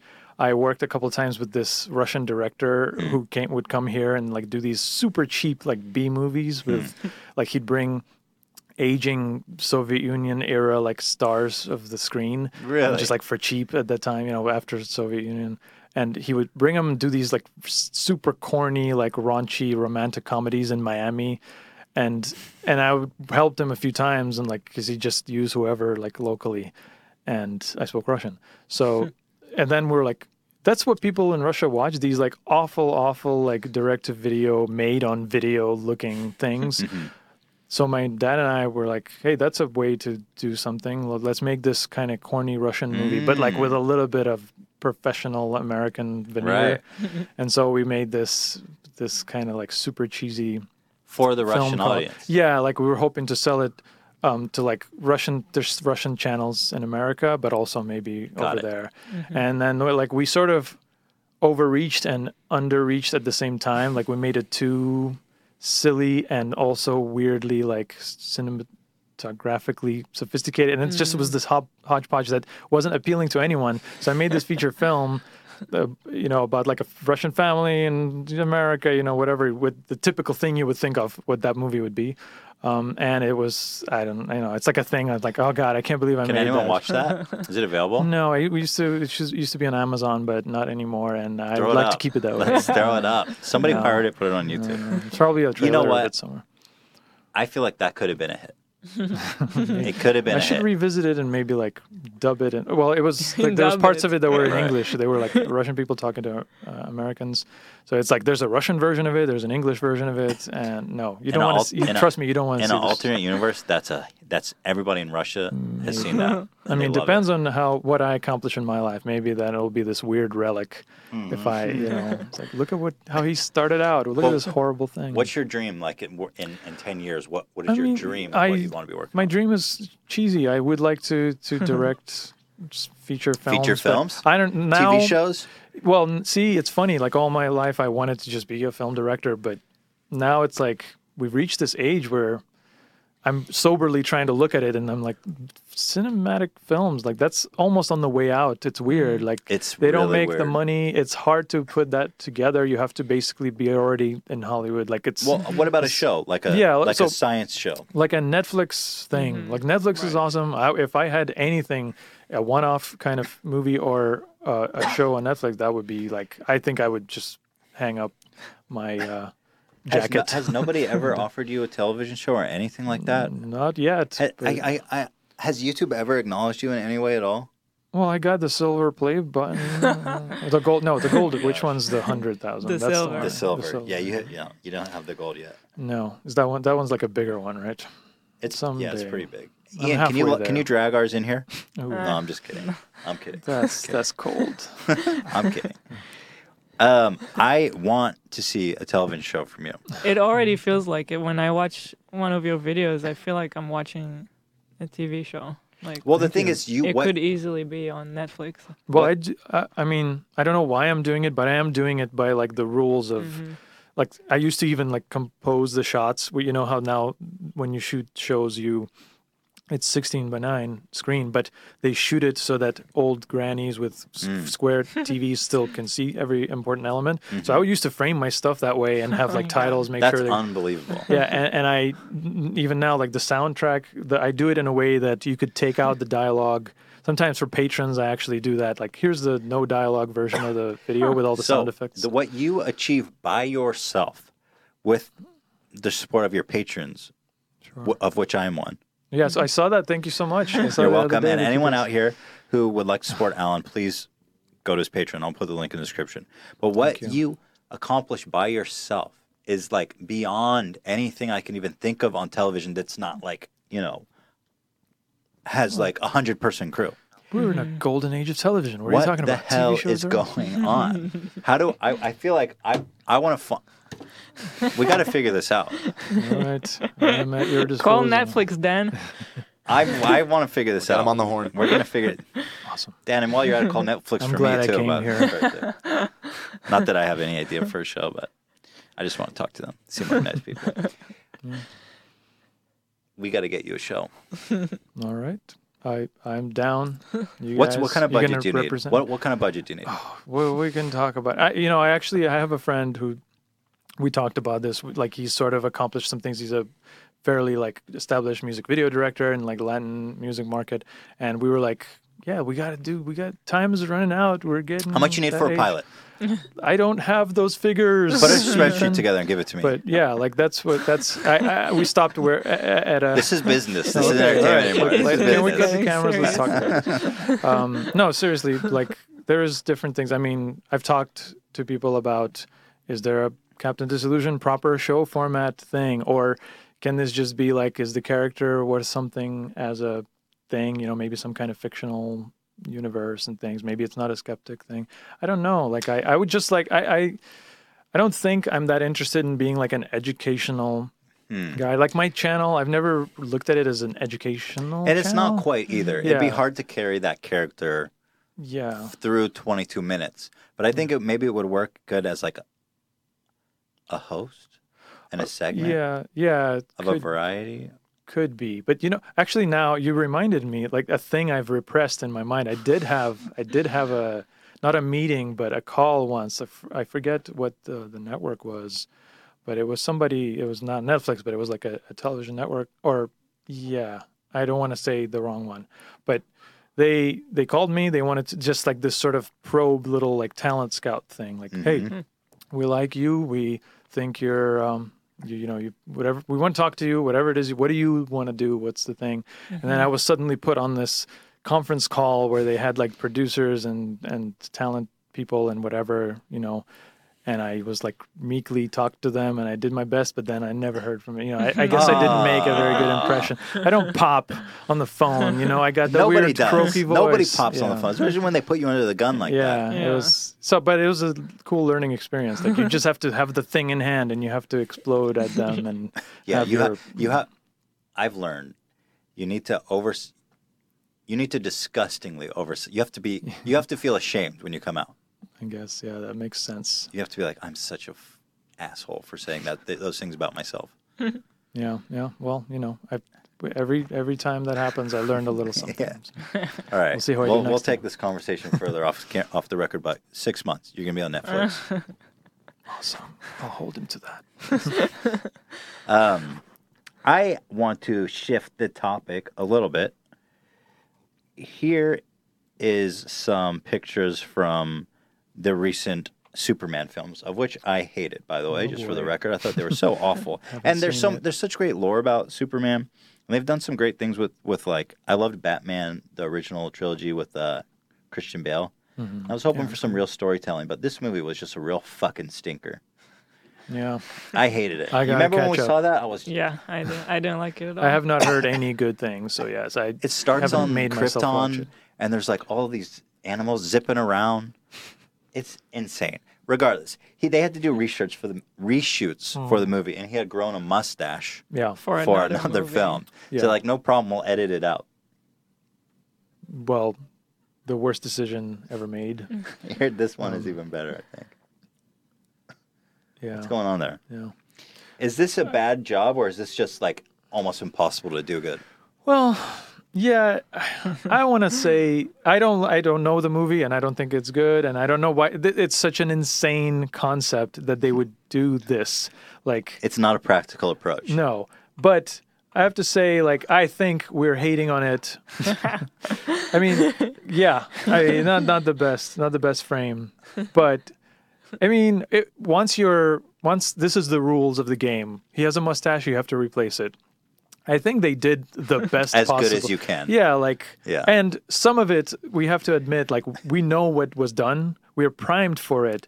Sure. And it's like it makes a big difference. Yeah. Like in the old dude in the Rogue One, like everybody knew everything about the fact that this is a digital character, and everybody was like, "Oh, Uncanny Valley." Yeah. But my girlfriend doesn't care about Star Wars, and she didn't know about the digital character. We watched that movie. She had no idea. It was honestly, I thought, really well done. Yeah. There's some poor son of a bitch at home who's like, I spent 10,000 hours on that one scene. Well, they had that. Wasn't someone did an AMA on Reddit who claimed to be really to work, but I don't know. I read that whole thing and I was like, is he for real or not? I wasn't. I just couldn't come to a decision if he's probably fake. If it was on Reddit. the way he talked about some things seemed a little fake to me. Here, I want to go back, and now, as you've explicitly said, hopefully not something old and cringy. Should have kept my mouth shut. I want to go back 10 years to your very first video. Now, what strikes me about this video, and it's short, but I want to watch it with everybody, just to give you the glorious history of the D. Can I call you the D? Does anyone else call you that? That's fine. They call me all kinds of things. The D. What strikes me about this is, first of all, it's 10 years old, which is pretty much 11 now, almost. So that's like as old as YouTube gets, really. All the videos back then were square. Somehow, yours is a rectangle. We talked about that already. That was surprising. Second of all, the character is like fully developed already. The character, the lore, the corner, you've already developed it from this first episode. But that in itself is an illusion, because I didn't know what I was doing. I just made a thing that looked like a thing that already exists, and that was the point. It was like, we're cutting into a thing that's an established show, but it wasn't. I didn't know.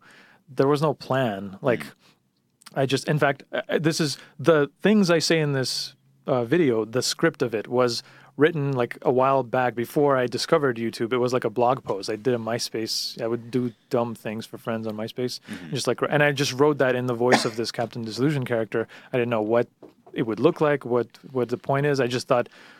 I wanted to sound sarcastic and talk about this penguin thing, and I just did it in terms of like in the form of stills.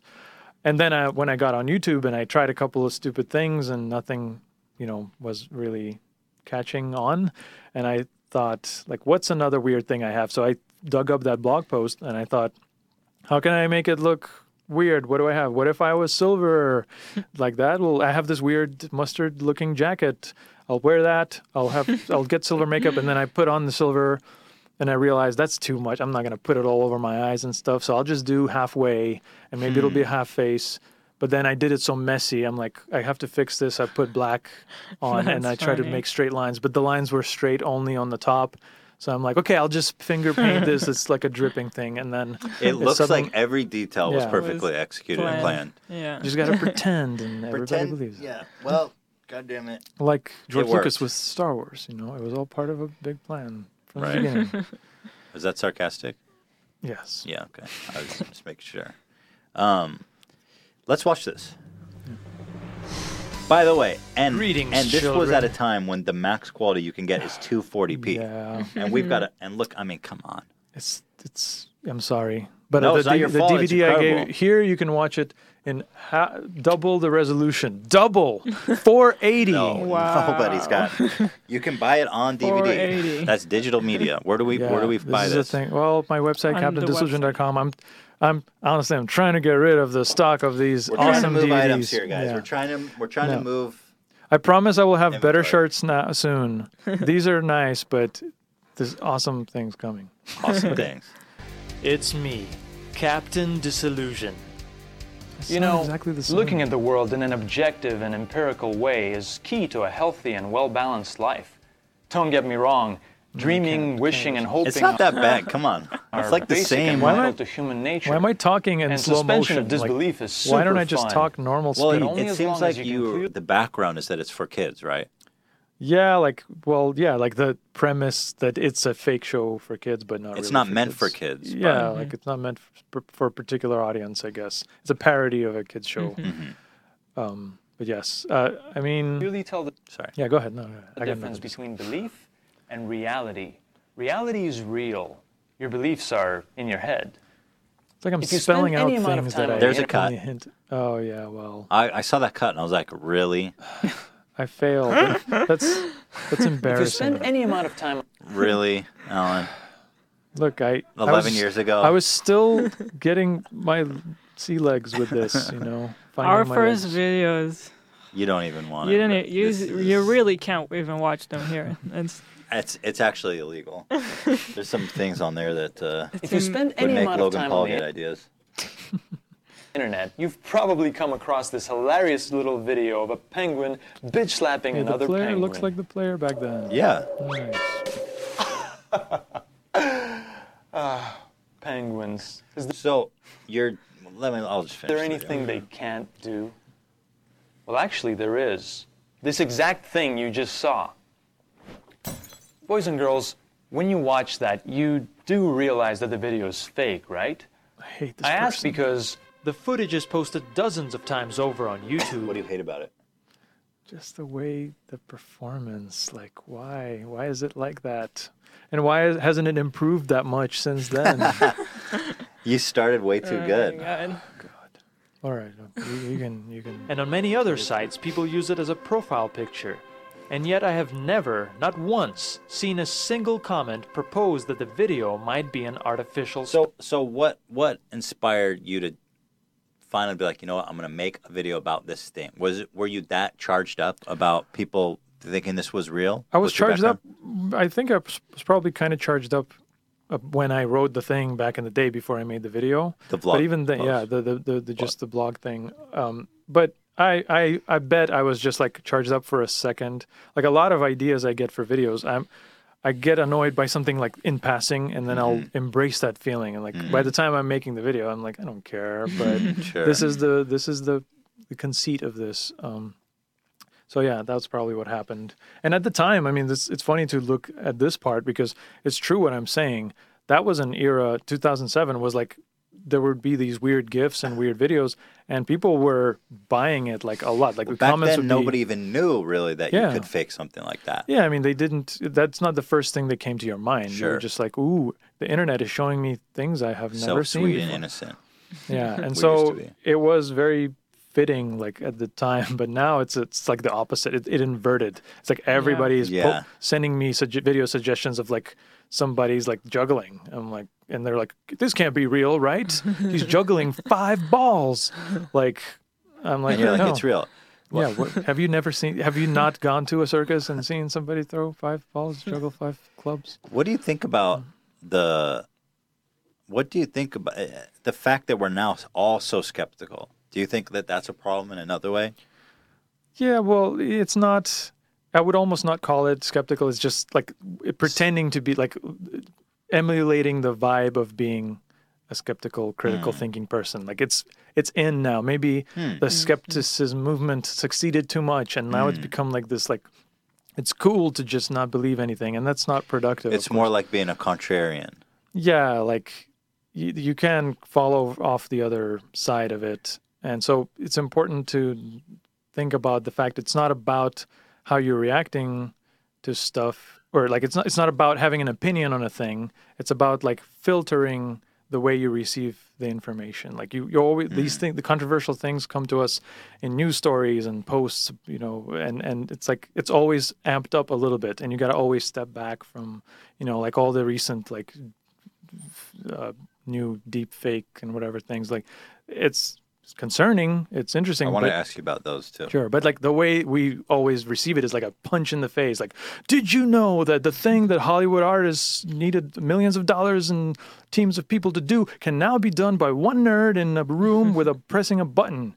Like, that's not what's happening, but that's how we perceive. That's how we receive all these stories, and it's being skeptical has become about like, I'm going to filter all the sensationalism away, just look at the real problem, and what do I think about this? And how does it fit into the overall view of By the way, life? was this video viewed? Did people watch this video? I don't... Well, yeah, I mean, I started making more because it caught on a little bit. Maybe caught on, meaning like, oh, I went over the 300 view threshold at the time. You had a reaction. People liked it. Yeah, and so I probably took like 2 months to make another one and just like come up with a thing, and then a third one, and then after the 3, like I think whoever stumbled upon them noticed that there is a series thing going on, and then that started giving them all of them views, like they got passed around, I guess. Right. And at that point, I think actually after the first one, I guess I had the foresight because I posted it on my personal little YouTube channel first, and then I'm like, yeah, I'm making a channel for this. This is going to be huge. And before I knew that would happen, I made a channel, and that's what you're seeing. The real video probably got posted like a couple of months before. So here, let me just finish it so that the people at home can see how polished it was from day one. God. Special effect. That worries me. So I'm going to break it down for you. The video is actually of one penguin walking across a thin patch of ice and falling through it. The other penguin is artificially inserted into the scene with compositing. You can easily tell he's fake if you look at the shadows of the two penguins as they intersect. One is darker than the other. In reality, they would merge into all I want to do a is like give solid myself notes shape. now. Like I would do this same thing better. Motion tracking Maybe can I should make do it a look like the remake fake of this penguin video. is standing in a specific spot even as the camera is moving. Captain D. As a I think last you're great, step, too. an animation of a slapping wing is created, and the whole thing is rotoscoped or traced to appear behind. How could anyone believe that, honestly? I guess back then we were just sweet and innocent, but it's like so obvious to us now. Yeah, I mean, maybe I was exaggerating, and maybe there were people that were doubting it in the comments, but I definitely saw a ton more comments believing than I would ever see now. Sure. One penguin falling through the ice was pretty funny on its own. I agree. But I guess someone very clever thought that they could knock it up a notch, which usually I love how you means just like adding thrown an in the corner like you just shot up some heroin or something. Yeah, that was kind of like the thing I was going for. I was just thought like maybe this would be darker and weirder, and but then it kind of became a little more Disney somehow. I don't know. I don't know what happened. Well, yeah, I think it's hard to keep up like the heroin addict. I think I was channeling like I remember. I liked the beginning of the MTV show The Max, the animated series based on that comic book. I don't know if you ever heard of it. It's really cool. It's back to like the 90s thing. But anyway, it began with this cool like push into this dark alley, just like they made a comic book look, like a cartoon. And it was like this awesome. And it's like this hobo that thought he was a superhero, and he lived in a box in the end of an alley. So I was doing something like that. Like, I see that. Does it ever frustrate you that after 10 or 11 years now, almost, of making like really incredible high production content that you spent months on, that you've never been acknowledged like officially by YouTube, and that like people like Logan and Jake Paul are such a huge thing? I don't want to sound like I'm above that, but honestly, no, because like I think my brain, maybe my brain's in the wrong place, but I'm always like I've been so resistant to all the YouTube culture, even like I wouldn't put what's it called, the end cards on my videos for like the longest time, when everybody already figured that out. Yeah.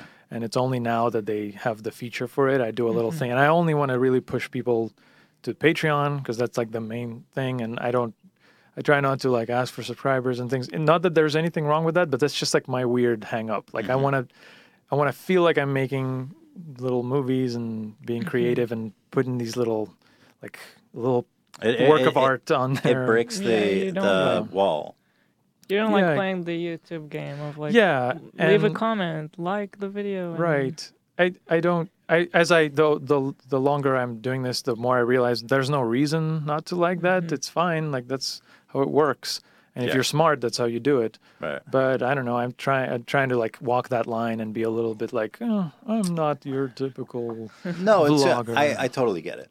But I think there's a line for sure where you can not compromise, but also help yourself. Yeah. But I've noticed you've been doing a better job of it. You've been on Reddit a lot recently. Yeah, You've been getting a lot of love there. Yeah. I think your channel it's due for some exposure. I can't get complacent. I have a tendency to just get complacent with things. I'm not like a mover shaker. So once in a while I'll do this like glacial move of when I started my Patreon, that was like the last time I did something like, okay, I have this plan. I'm going to make up these pledges. I'll make this introductory video. And I just did a bunch of things and I did it and it's working. Like I set up this machine. Yeah. But I haven't done any, like I'm not like constantly evaluating. I don't know how to read my analytics. It's like, I don't know. Okay. 90% men, 2% girls. It's not that helpful really, the analytics. Yeah. Well, I'm sure that there are smart ways to use them. Everybody's always talking about them. I just have to, either do a better job of it or get with the person that, is like someone that is good at that side of things and make it like a partnership where they just may tell me what to do. Like, here's how you be better at all this stuff. YouTube's weird. I feel like coming up, we were super obsessed with like analytics and stuff and like doing the right thing to get more subscribers. But now I feel like none of that stuff really matters. It's just really a matter of if the YouTube algorithm likes your content and wants to promote it. Yeah, I guess it comes down to that now. I wouldn't know. Like, I really don't know. I don't understand why it's still such a mystery. Like, why don't we know how it works? This is all we do. Like, we should kind of know. I think the real secret is that even people at YouTube don't know how it works because now it's like a learning, it's machine learning thing. It's always changing. That's the thing. Its only purpose in life is to create as much watch time as possible. Yeah. And so it's kind of off doing its own weird thing. I guess in that sense, it's almost impressive that people do figure out by observing, like YouTubers figure out how it's behaving. But yeah, it's pretty tough to nail down. Yeah, I've almost gotten used to now the thing of the demonetization. Does that happen to you a lot? It happens to me. I don't know if this is normal. It happens on every video I post. Oh, every video I post. So messed up. To the point where I had I got scared when it didn't happen with this last video, but then it just took a day and then it became demonetized. Wow. But I'm used to clicking the button manual review and it comes back in like minutes usually for me. Oh, really? Okay. But I don't understand. So yeah, maybe I'm not a typical case. I don't know what it is that triggers it getting demonetized no matter what I do. My face must do it. No, I think it's normal. Like our highlights channel. Pretty much 80% of all the clips we post there get demonetized. And it's like, every time I talk to someone from YouTube, they're like, it's great. Like, everyone's doing fine. We keep making improvements. Whatever. From my perspective. But it gets reversed, so it's not... Eventually, but like when you post your video, you get the lion's share of your views. But I think it says on there that you get they keep it and they give it to you. Like, if you're losing it during the time... Really? No. I think I saw that note. If it's demonetized, they don't show ads. Okay. I think what you're thinking about is copyright. Yeah, I know that they do that for that, but I feel like I saw. But yeah, what you're saying makes sense because there just wouldn't be ads. Yeah. I want to show you something that freaked me the flip out. There's some shit going on in the world of digital technology. We present a novel real-time facial they've got all this shit that works with any commodity. And this is like in its basic form. Have you seen this? Yeah. So this is called face-to-face captures. I don't know what RGB means, but these guys have made this real-time way to make it look like you're realistically editing what people are saying. The RGB part is important because that just means that they're using nothing but the video. There's no special. They're not using like a 3D camera or it's something. Just a really great algorithmic. Yeah, they're just whatever. You could take any video at any point, and the other part of the guy you shoot with a regular webcam also. So RGB just means the picture, no depth information, no nothing. So have a look at this. Is the re-rendering of the mouth interior. To this end, we resynthesized the mouth this is interior a real video of the of George target Bush, actor and this using guy is video just footage completely from the training manipulating sequence everything based his on mouth temporal does. and photometric similarity. Face, yeah. It still looks a little fishy because, like, well, first of all, we know. Yeah. And second of all, it still has room for improvement. As but we the can technology see, we are able to generate a realistic and convincing reenactment result. Is unbelievable. It looks real. Here they have another video where they take a speech of Obama. Yeah. And basically change it and just completely change it with another one of his speeches. And I'm just going to show you guys as quick as I can here. Given this audio, so for reference, a woman, young people can stay up. They take one speech. The thing about a bookstore is you can cover a lot of ground. This one. He's giving a completely different speech, and they use this one here and convert it onto this speech just to show you. And they're not even using the video; they're just using the audio. Right. They're making the audio move his mouth. Wow. We do a lot of shopping there. Now that I think about it, I should have, I guess, bought some of your books. What is the point of this if not like propaganda? No, well, that's what's funny is like, why are they picking? I guess they picked presidents and stuff. Political figures. Yeah, because like maybe they thought that's the footage that they give the longest talking heads. But I'm sure they could have used just regular people. That makes it kind of ominous. Mm-hmm. But you said why? Why? I mean, from what I've heard, the institutes and things. This is the work of several different. Usually like colleges, technological colleges, doing this research. They're saying it's like telepresence. If you're like on a submarine or something and you can't be in a business meeting and for some reason they have to see your face, it's like you do it for that. That seems completely unnecessary. Yeah, but maybe more. That first video you were showing, the lady goes on to say like they use an example where they have like a translator, like a synchronous translator translating, like at the UN when they have the things in their ear.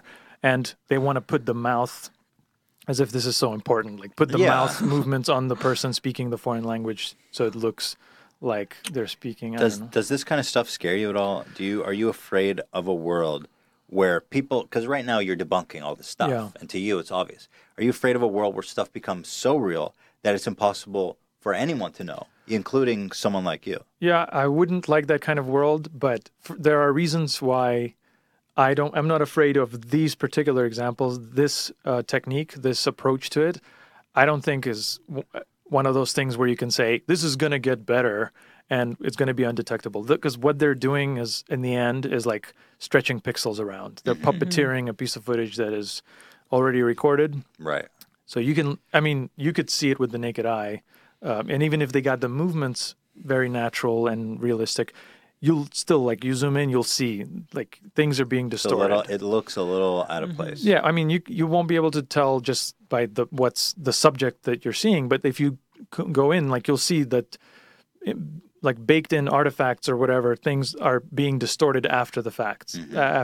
And you can, like, forensically see that with not a lot of... I could do it, with, like, the tools I look at videos with.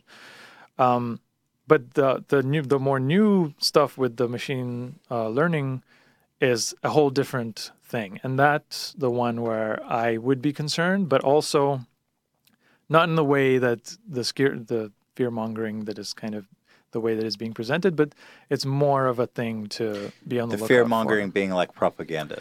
Well, show in North Korea Obama saying, "Hey, I want to nuke you," or the more practical thing of people making, porn of celebrity faces. The deep fakes. The deep fakes. Can you explain what's the deep fake?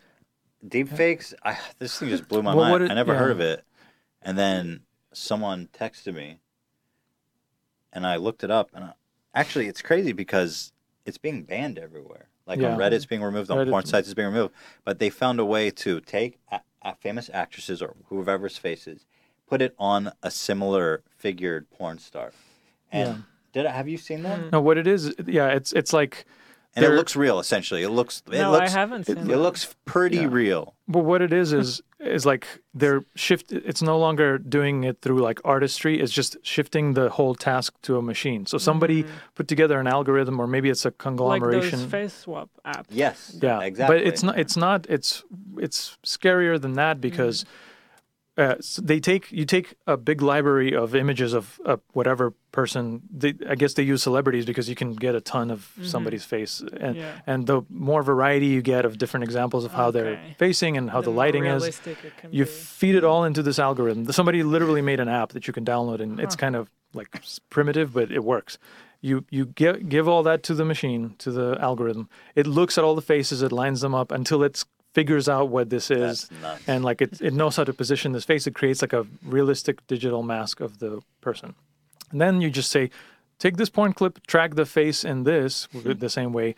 And now it's not just putting like footage of a face, is putting this like dynamically controlled digital replication of the person. So it looks like disconcertingly real. Weirdly, it still looks like it looks fake now because it's like the resolution and stuff is not there, and you can see a lot of artifacts from the reference photos that they use. But it looks, but at the same time, like the way it's integrated is very considering how new it is. I was shocked by how. So this is what scares you more than like. It scares me, but at this. Even here, I like for a different reason. I'm not like on the rooftop shouting like we're doomed, because it's true. Like when digital, artists and movies do stuff, it's still human decisions, human like touches. And I, as a human or a Captain Disillusion, whatever he is, can look and reverse engineer that and say this shadow shouldn't be there, whatever. This is different because it's true. I agree that this is a case where it's going to get better and it's going to look flawless. Mm-hmm. But you just have to shift the task of checking if it's fake to the same algorithm. Like I'm not, I don't know a lot about programming and data science. Machines to fight machines. Mm-hmm. Yeah, because I don't see why the algorithm can't just be adapted to just scan for what the algorithm did, because it would know better than anybody. Sure. So I mean, I don't know if that's the way it would work, but that's the way I would approach the problem. Mm-hmm. And it's like as we're getting to the point where you literally can say like, computer, get Scarlett Johansson, put her in this porn clip, and then you press one button, and in a minute it gives you this completely indistinguishable thing that it's her. That's crazy. The day we have that is the same day we'll have another app in the App Store that says, "Is this fake?" And you just press a button and it knows. VR porn is going to be off the chain, dude. In 10 years. What an amazing future to look forward to. We made it, guys. This is the future. In one of your recent videos, The Gateway to Sedona. Great video, by the way. God bless you. You take issue at the end with people who blur the line between fact and fiction under the guise of like, hey, I'm just a troll and I'm just trying to make a buck and make entertainment, right? Mm. But you took issue with that. You think that it's more harmful than that. So what exactly is the threat you see us facing with people who blur that line and aren't honest about them blurring the line? Well, I mean, it's nice to know. It's hard enough to discern like what's real just without people intentionally faking stuff, right? Mm-hmm. Like we're constantly evaluating our world. We're using like science to try to understand what's going on around, and connect all these dots and make sure it's a consistent model of what's going on. So I don't know why you would like do that on purpose, because like what I encountered when I made that video is there's this whole culture of people who like this. It has a name that it's there's a subreddit called interactive No Sleep. Oh yeah, where they tell fake horror stories that are supposed to be real, and it's against the rules to ever acknowledge or be skeptical or to say, hey, that's fake, right? It's like a full immersion. Well, I mean, I understand what is meant by that, but I don't understand why. My opinion is if your story, the world that you're building, whatever, doesn't work without that one thing of you breaking, not acknowledging that it's fake, then if that's the only thing that makes it good, then is it good? Like why? Like why can't we have it? Because maybe there are examples of it that are harmless. But it's the same device that like a hoaxer or someone who's spreading misinformation, like things that matter, medical myths, anti-vaccine things or whatever. Like same thing, same techniques. So am I just supposed to leave it up to the creator? Like you're an artist and you're just telling your little ghost story. You have a ghost in your apartment. But like someone else is doing the way that person is keeping up the reality of it is the same exact techniques that someone will use that's doing it in a harmful way. Like nefarious reasons. So like why maybe that's self-righteous or like conceited of me, but it's like professional lying in a way. Yeah, like I just don't see why like you cannot do that one little asterisk to it. And also like people, the way that some of this this immersive storytelling or whatever it's called is done is like it's not done in some enclosed community. Like someone will have a Twitter or whatever, or someone will have a YouTube channel, and then you can see from their reactions that I guess there's a ton of people that get it, that are in on the thing, and they're just playing along and they love it, that this feels real. But some people are there because they're credulous of it. And I say that I bet these, like the creators of these things, like they depend on, like the part of the entertainment is coming from the fact that there are people walking in on this unaware, thinking it's real. Yeah. And that's what gives them the goosebumps, the entertainment. And that's weird to me. Like, why? Why do you enjoy that someone out there is getting fooled by it for real? You know, like I said, like it's just, we're leaving it in the creator's hands if this is harmful or innocent. Or like, and I don't know, is the responsibility on the viewer? In a way, I mean, like this one video you talked about, this guy injecting sperm into an egg.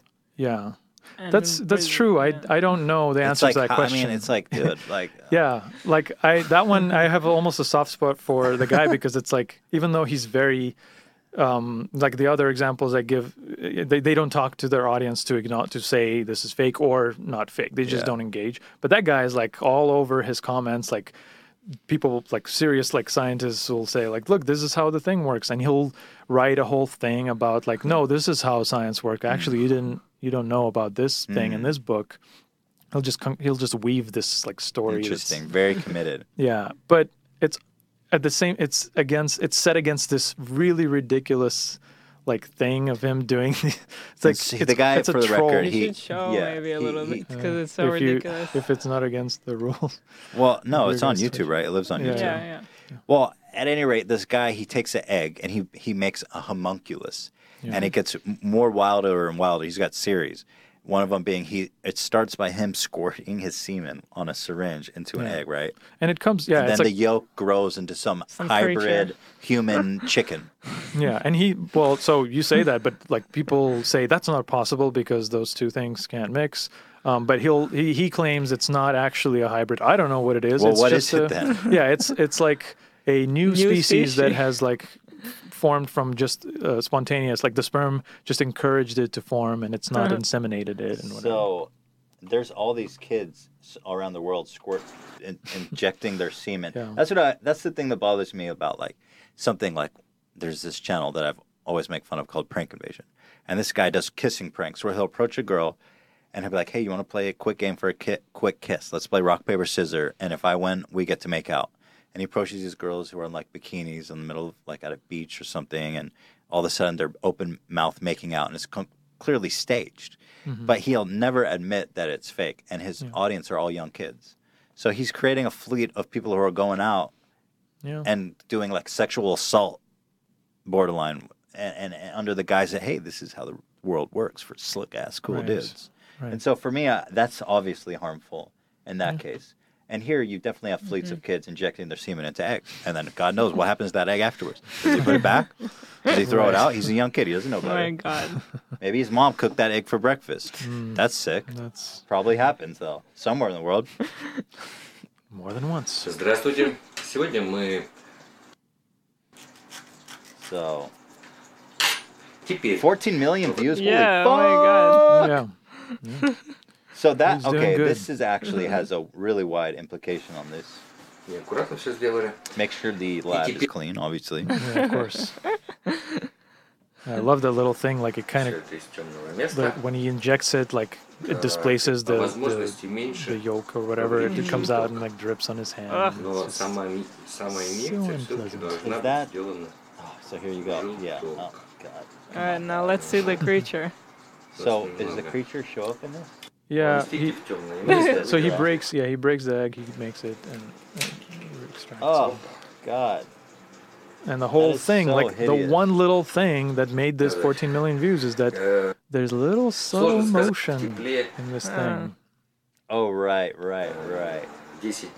Like if it was just still, then it would be kind of like, so what? Like, yeah, exactly. That little touch gives you that thing, yeah. It's coming up. I think you might see it more early on. Yeah, I think he'll move. Oh, I guess not. Yeah, he didn't have to do much. Yeah, that was just a lifeless Like it moved like when he right it. now when he picks it Но up, всё-таки I жив, think it does a little потому что something вот некоторое шевеление. in like maybe 10 seconds from now. Ну что можно сказать? Сам принцип самозарождения жизни. Careful, now that's a new species. Но это существо, конечно же, не может обладать какой-то формой интеллекта. So wait, is it moving? Yeah, the little tendril. The little claw. Oh yeah. Yep. Oh, it's moving. So what's going on right now? Well, I mean, in this case, like actually, I looked at all this guy's videos, and as far as I could tell, I kind of later on when he starts breeding them and doing weird things. Well, not breeding them, but he makes more than has one. a Pokemon collection essentially started from his own semen. And like I thought like maybe he was doing a little 3D stuff, but I looked at it all kind of closely and I realized that he is just warping. It's just warping of the image, kind of like the face Simple stuff. warping. Yeah, Simple. but not like he took a little care to like isolate the thing from the background and move it around. And I do it in passing with a little toy in my video. Like the principle that I did is exactly the same. I mean, it looks good. Like there's no. I guess I'm not looking at it closely, but it's convincing. It's a small detail. It's done fine. And he does, although like the designs of his Pokemon things are, Pokemon they're pretty silly looking. Like they're like little clay cartoons, but he still does the effects pretty carefully. Like, It's creative. Yeah. Yeah. And it's like, it's creative. It's almost like this very deep satire, maybe. He's like, this is so dumb. Like, if you believe this, you're an idiot, you deserve it. And I don't. But maybe not. I don't know. I can't tell. He's very. It's interesting shit, man. It's weird and wild stuff. Yeah. I didn't know this shit existed. Yeah. Until I saw it in your video. Is this like a Russian phenomenon? That guy's Russian. Russian YouTube there's like tons of views there. Yeah, I don't frequent it, but there's a whole. It's its own world, I guess. It really is. What is the best fake you've ever come across during your career as Captain Disillusion? Well, that's hard to answer, but I think someone also asked like a similar inverse thing, which is like, what's a thing I was sure was fake? Yes. But I kind of because fakes, I don't know, like it's hard to, nothing stands out because it's all part of the same, process. And it's like someone does it a little better, someone's a little more inventive with it, but it's this, in my brain, it's like a sea of sameness.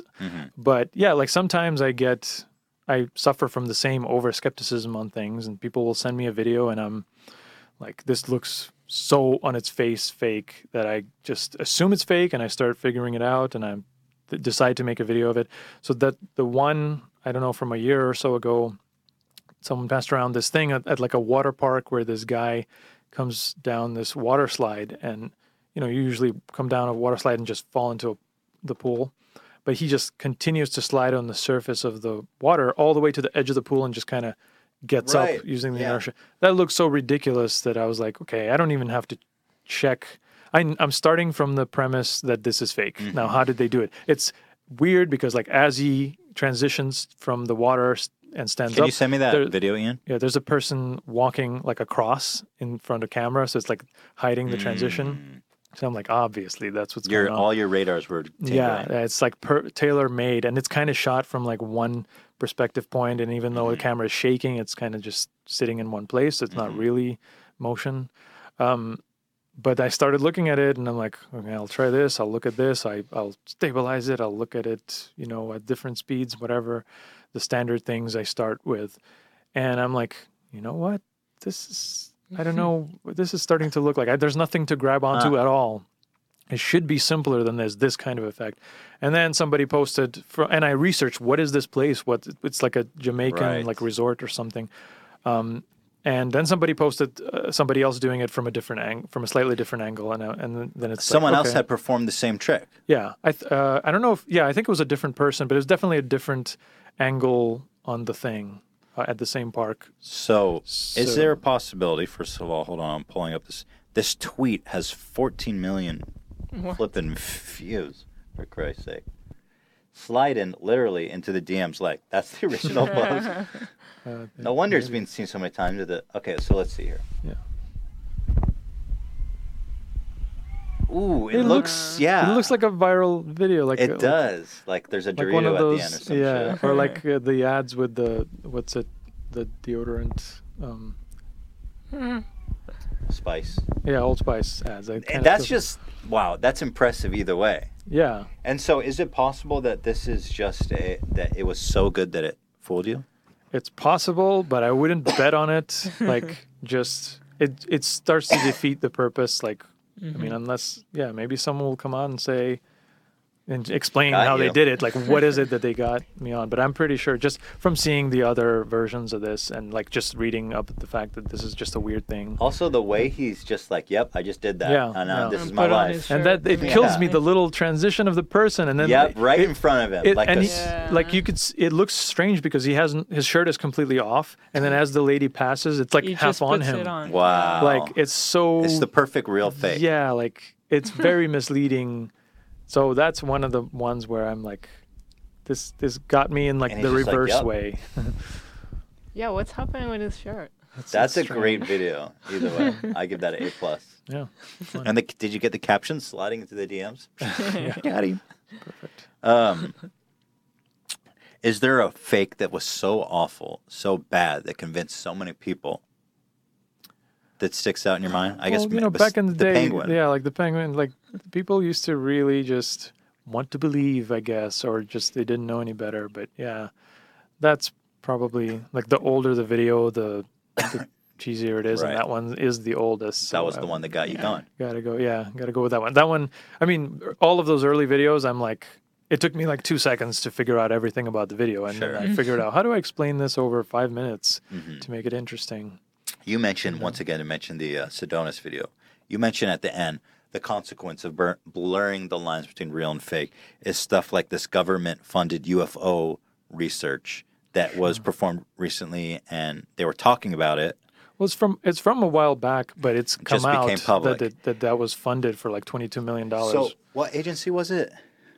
I think it was the Air Force? Some government agency funded an actual investigation at UFO based on some evidence or some video that they had taken. It was just a pet project of, I forget the name of the person, but it was like this politician who just thought he's a believer, he's into UFOs, and he wanted to use a whole department of an agency to I guess, just figure it out for him or whatever. But it's clear from the way he talks about it. That article that initially like kind of brought attention to this, they're pretty thorough in how they, they're pretty fair to the whole story, and they explain like the guy was into this. Like that's why this happened. Yeah, like a lot of people point to the fact that the very existence of it is evidence that something's out there. Well, that like. Yeah, as we can see, the example of that situation is like if someone up top decides that he must know something.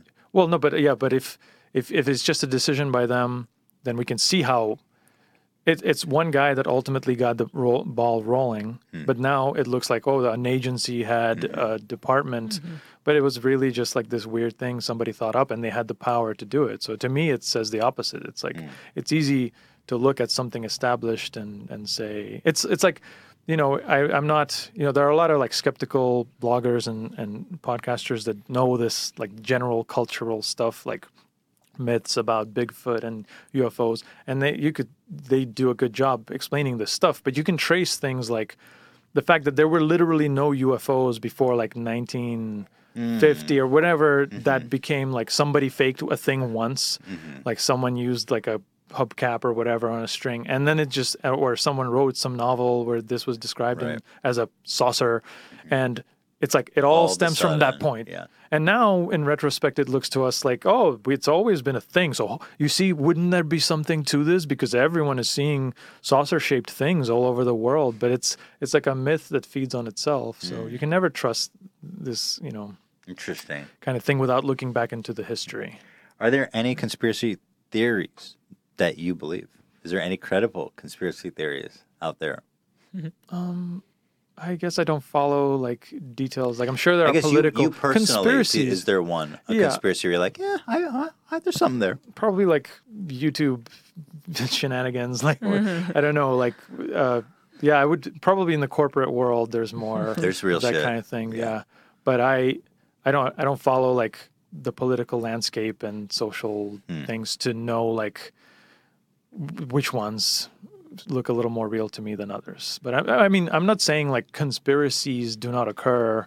You know, we have the word for a reason. Like it happens. Yeah, most definitely. Yeah. But it's become kind of a meme, hasn't it? Yeah. Here, I'm gonna ask you one last question. Sure. This is customary of all of our guests. If you don't have a good answer, feel free to just say, "Hey, I have nothing to say." And that's completely fine. What could this be? You're going to be disappointed probably because our fans, you do know what it is. Ghost stories, right? Yeah. Do you have any interesting ghost stories, paranormal experiences, or anything? Because, you do. Because my answer is because I knew that you asked this. I tried to think really hard. Prepped. What can I? No, I tried. I want to be fair because everybody expects like I'm going to be like, nope. Yeah, and that's fine. I don't have anything. Yeah, it happens a lot. Well, so the best, I mean, I want to be fair. I want to tell you kind of a story, like a highlight reel of several things. And you tell me, okay? When I was a kid, I was a little kid, like second grade. We had this weird schedule where our classes would be in the afternoon. So we'd be at school till late at night when it gets dark. And one time we were in recess and our classroom is at the end of a hallway with a stairwell where the lights are out and it's dark and it's kind of creepy.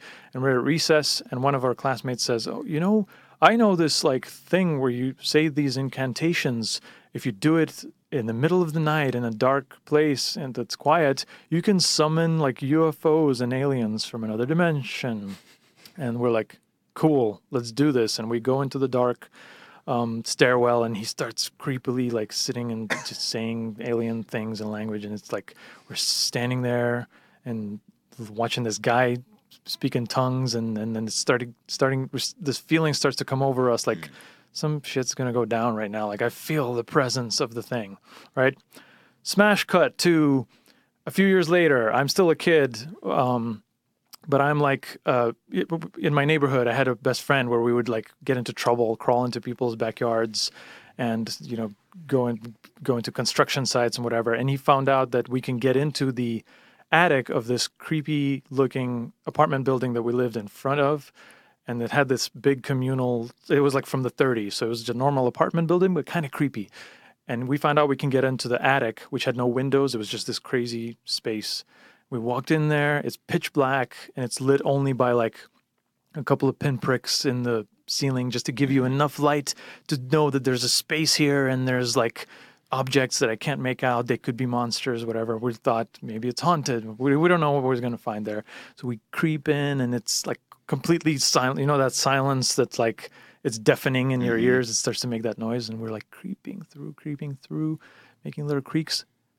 Nothing. And then suddenly something pops out of a wall, like kind of from above and just shoots at us with like this menacing like hiss and just flies right at us. Okay, smash cut to. I love saying smash cut. I'm building suspense. Now I'm a pimply teenager in high school. I'm already in America now, and I'm into martial arts and Bruce Lee movies. And I got this book on kung fu, and I'm like, it talks about kicking and punching, but also there's this section on what Shaolin masters, the amazing feats they could work out, and like you could keep. Picking up a big pot that you keep filling up gradually until your hand becomes so strong you can rip people's throats out, or you can learn to control your muscles over years until you can pull your testicles into your body to avoid kicks to the groin. Yeah. Or you can like rub some sand in a basin until and let it run through your fingers until eventually over years of practice, you just rub your hands in front of the sand and you start to make the sand move. And yada, yada, yada, you have telekinetic powers to attack people at a distance. And I'm like, that's the one. I'll take that one. I'll practice for years now. I'll do this. I'll get some sand from the beach. And I was on my way in practicing this. So what do you think the climax of each of these stories is? Can you guess? I don't know. I'm waiting for the smash cut. Well, smash and cut back. So the smash cut to the classmate in the stairwell. We just stood there for minutes until nothing was happening. We got creeped out standing in a dark place, and we just left. We just ran back to the class. The aliens didn't show up. All right. The thing with the friend in the attic, the entity flew at us, stopped, like hovered, fell down, and waddled away. It was a pigeon. Like we scared the pigeon. All right. Nice. Smash cut. We finally have ours. We should have been doing the smash cuts the whole time. The smash cut. Yeah. And I regret to tell you that I did not, after years of practice, or actually that one just more had like no a week. conclusion at all. Yeah, well, I kind of probably just spent a week rubbing some sand, but I did not have telekinetic powers. Would you admit it if you did? Well, so that was like an anti-ghost story. Yeah, anti-ghost. Well, my point in telling you that is that I don't want to. I'm not like a naysayer. Mm-hmm. Like I have a track record in my life of trying to find this phenomenon. I'm down. I was always like a scared child. Like I was scared of the dark. I was scared of alien shows or whatever. But I was curious enough to want to see these things. And I tried. I've done my due diligence. Me too. Bring it on. That's what I say. Universe. Bring it on. Well, we'll both be waiting. Yeah. And until then, everybody go subscribe and watch Captain Disillusion on YouTube. And when you're done, and when you realize he's the best channel on YouTube, go to his Patreon and support him there. Thank you. Thank you so much for coming out and gracing us. It was a joy. It was a pleasure. This was awesome. God bless you. You guys are amazing. Oh, come on. Now I can't. Remember, guys, Rhett and Link on Thursday. Right. And Tuesday we have another episode. And I hope that kid Jordan's not calling back in any more time. I hate that kid. Guys, thank you so much for watching. I hope you have a wonderful weekend. Thanks for spending your time with us. God bless you. People in Europe, they get angry when I say have a great evening because it's morning for them. So shout out to all my Euro boys. Yeah. Anyway, guys, have a great weekend, whatever time of day it is. God bless you. See you on Thursday. Ta-ta.